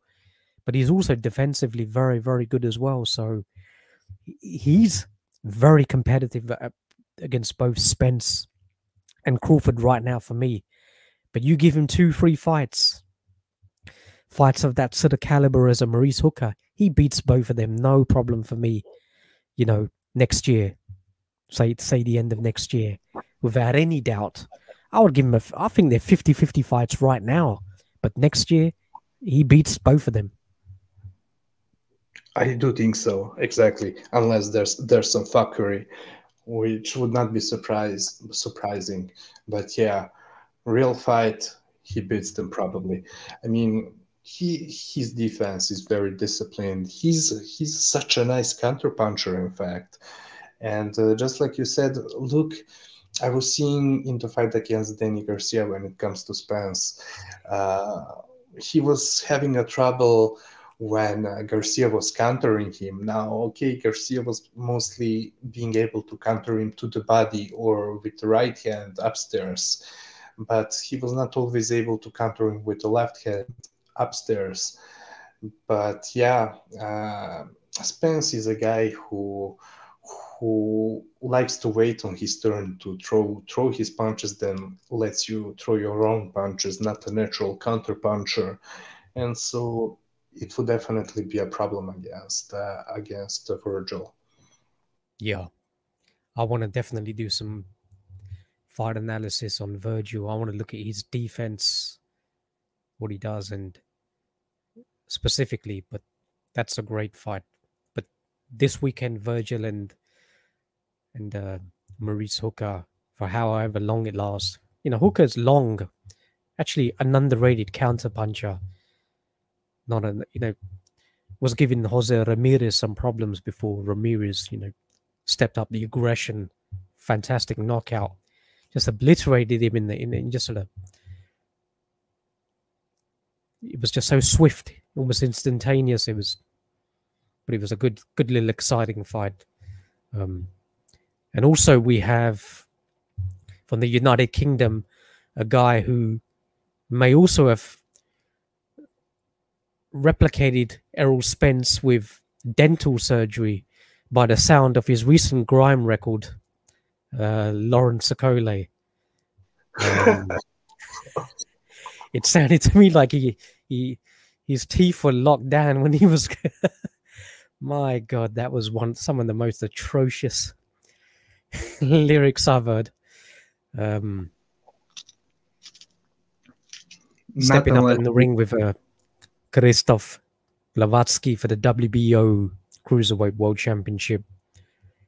No surprise, Okole is a 4-1 heavy favorite. 6 feet 5-inch octopus. He'll either gonna suffocate you with his arms under the protection of Matchroom and the referee. With a Shane McGuigan has brought some assertiveness, some hand speed, and some punching power. Or he's going to whisper his lyrics into Blavatsky's ear. That'll be his ring walk music. Good job. There's a lockdown because that crowd would be walking out. Yeah, but I don't know. I'm predicting Okole to win the fight. I think he's just by hook or crook he'll win the fight. But there is some power in him. He can knock out cats. I think Shane is trying to remodel him a little bit, get him a little bit more aggressive, fan-friendly. I can see he's trying to really sit down on his punches against a southpaw. Good southpaw. He's got heavy hands as well. But I'm not sure. Glavaki's been out of the ring for a good while now, official. Oh, I was not really following him lately, but yeah. I do. Typical Matchroom tactic of trying to steal a belt against the fighter. We know Okole fought another Polish fighter when it should have been Glavaki when the fight was rescheduled. So Glavaki didn't fight, from my understanding then. So I don't think he's going to be sufficiently... He's going to have a lot of ring rust, I guess. And with Okole, the ace side fighting at home, yeah, I don't know. Yeah, I'm going to check out Glavatsky's bout track. His last fight... Surely it wasn't the Breeders' fight. I hope not. Hopefully not. Hold on. Yeah, I'm at it. Yeah, the last fight against Breedis. There you go. When was that again? June of 2019. June. My God, that's 22 months. Well, 20. Just short. Yeah, 21 months, something like that. Or 18. No, not 18. 21, 22, something like that. Yeah, you're right. 21, 22 months. So yeah, 3 months shy of 2 years. So fantastic. Good yeah. job, Eddie. Yeah. So it Yeah. means a collie by the Python snag. Well, there you go. The coup d'etat boxing. You want a little accumulator, people? Go for Lawrence Akole, Sinicia Estrada, Artur Baturbiev, and Virgil Ortiz. There's a little four-way accumulator there for you. I forgot to place it. Thank you for reminding me. I would go maybe Virgil by stoppage, Estrada by stoppage, Akole by stoppage, and maybe even Baturbiev by stoppage. That'll give you even better odds. I would try an outright four-way accumulator, but then I would do a little prop bet and go smaller amount, knockout stoppage for all four of them. Maybe try that. That's what I'm going to do. But I'm going to have to look at Sinisia's opponent. I know she's moving down in weight. 10 2-minute rounds, you never can. Well, a knockout is not. It's sometimes impossible in sort of 2-minute rounds. So I'm going to have to. That may be a Estrada on victory by points or stoppage. But in any way, I think she wins. So maybe go 3-1, 3 knockouts to one outright, rather than points or knockout. Don't spread bet that. But yeah, good weekend of cards, both UK, Russia, and the United States. So it's going to be a killer for us once again in Central European region.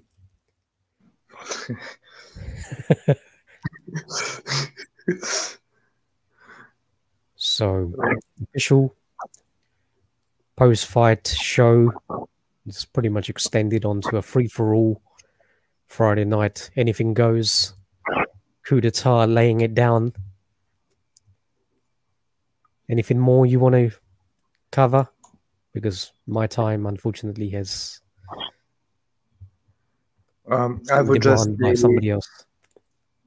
I would just say Davis, Teofimo Haney, and Ryan Garcia are the Fact Four. Thank you for being with us. Well, there you go. Big thank you to all the coup d'etat foot soldiers for joining us on this post-fight show. Broken it down beautifully, I think, very well. I enjoyed it immensely. Yeah. The best film analysis we've done. We talked about all of the permutations of the fight. Unsurpassed. Not even comparable anywhere else. Just go back and listen to all of the stuff we talked about and pretty much came all into fruition in the fights. So, yeah, I hope everybody was entertained, immersed, and Official and myself will be back hopefully Sunday evening. If we've been able to watch all of the fights, it's a massive strain, but we'll try. We're on a little roll at the moment, 3 shows in quick succession, so we want to come back to some sort of consistency every Sunday night.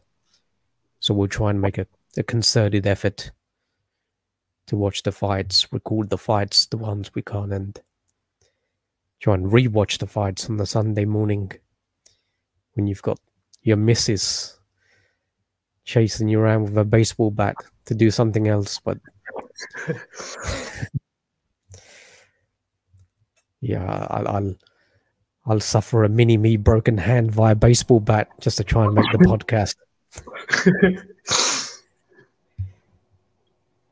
So on that note, official. You have to sacrifice more than Canelo's opponent when making the weight. Yeah. I'll end up like Joe Pesci in Casino, getting baseballed to death and buried in the Nevada desert. That'll be me in the garden at the hand of my missus. But yeah. On that note, sayonara from corruption. Sayonara.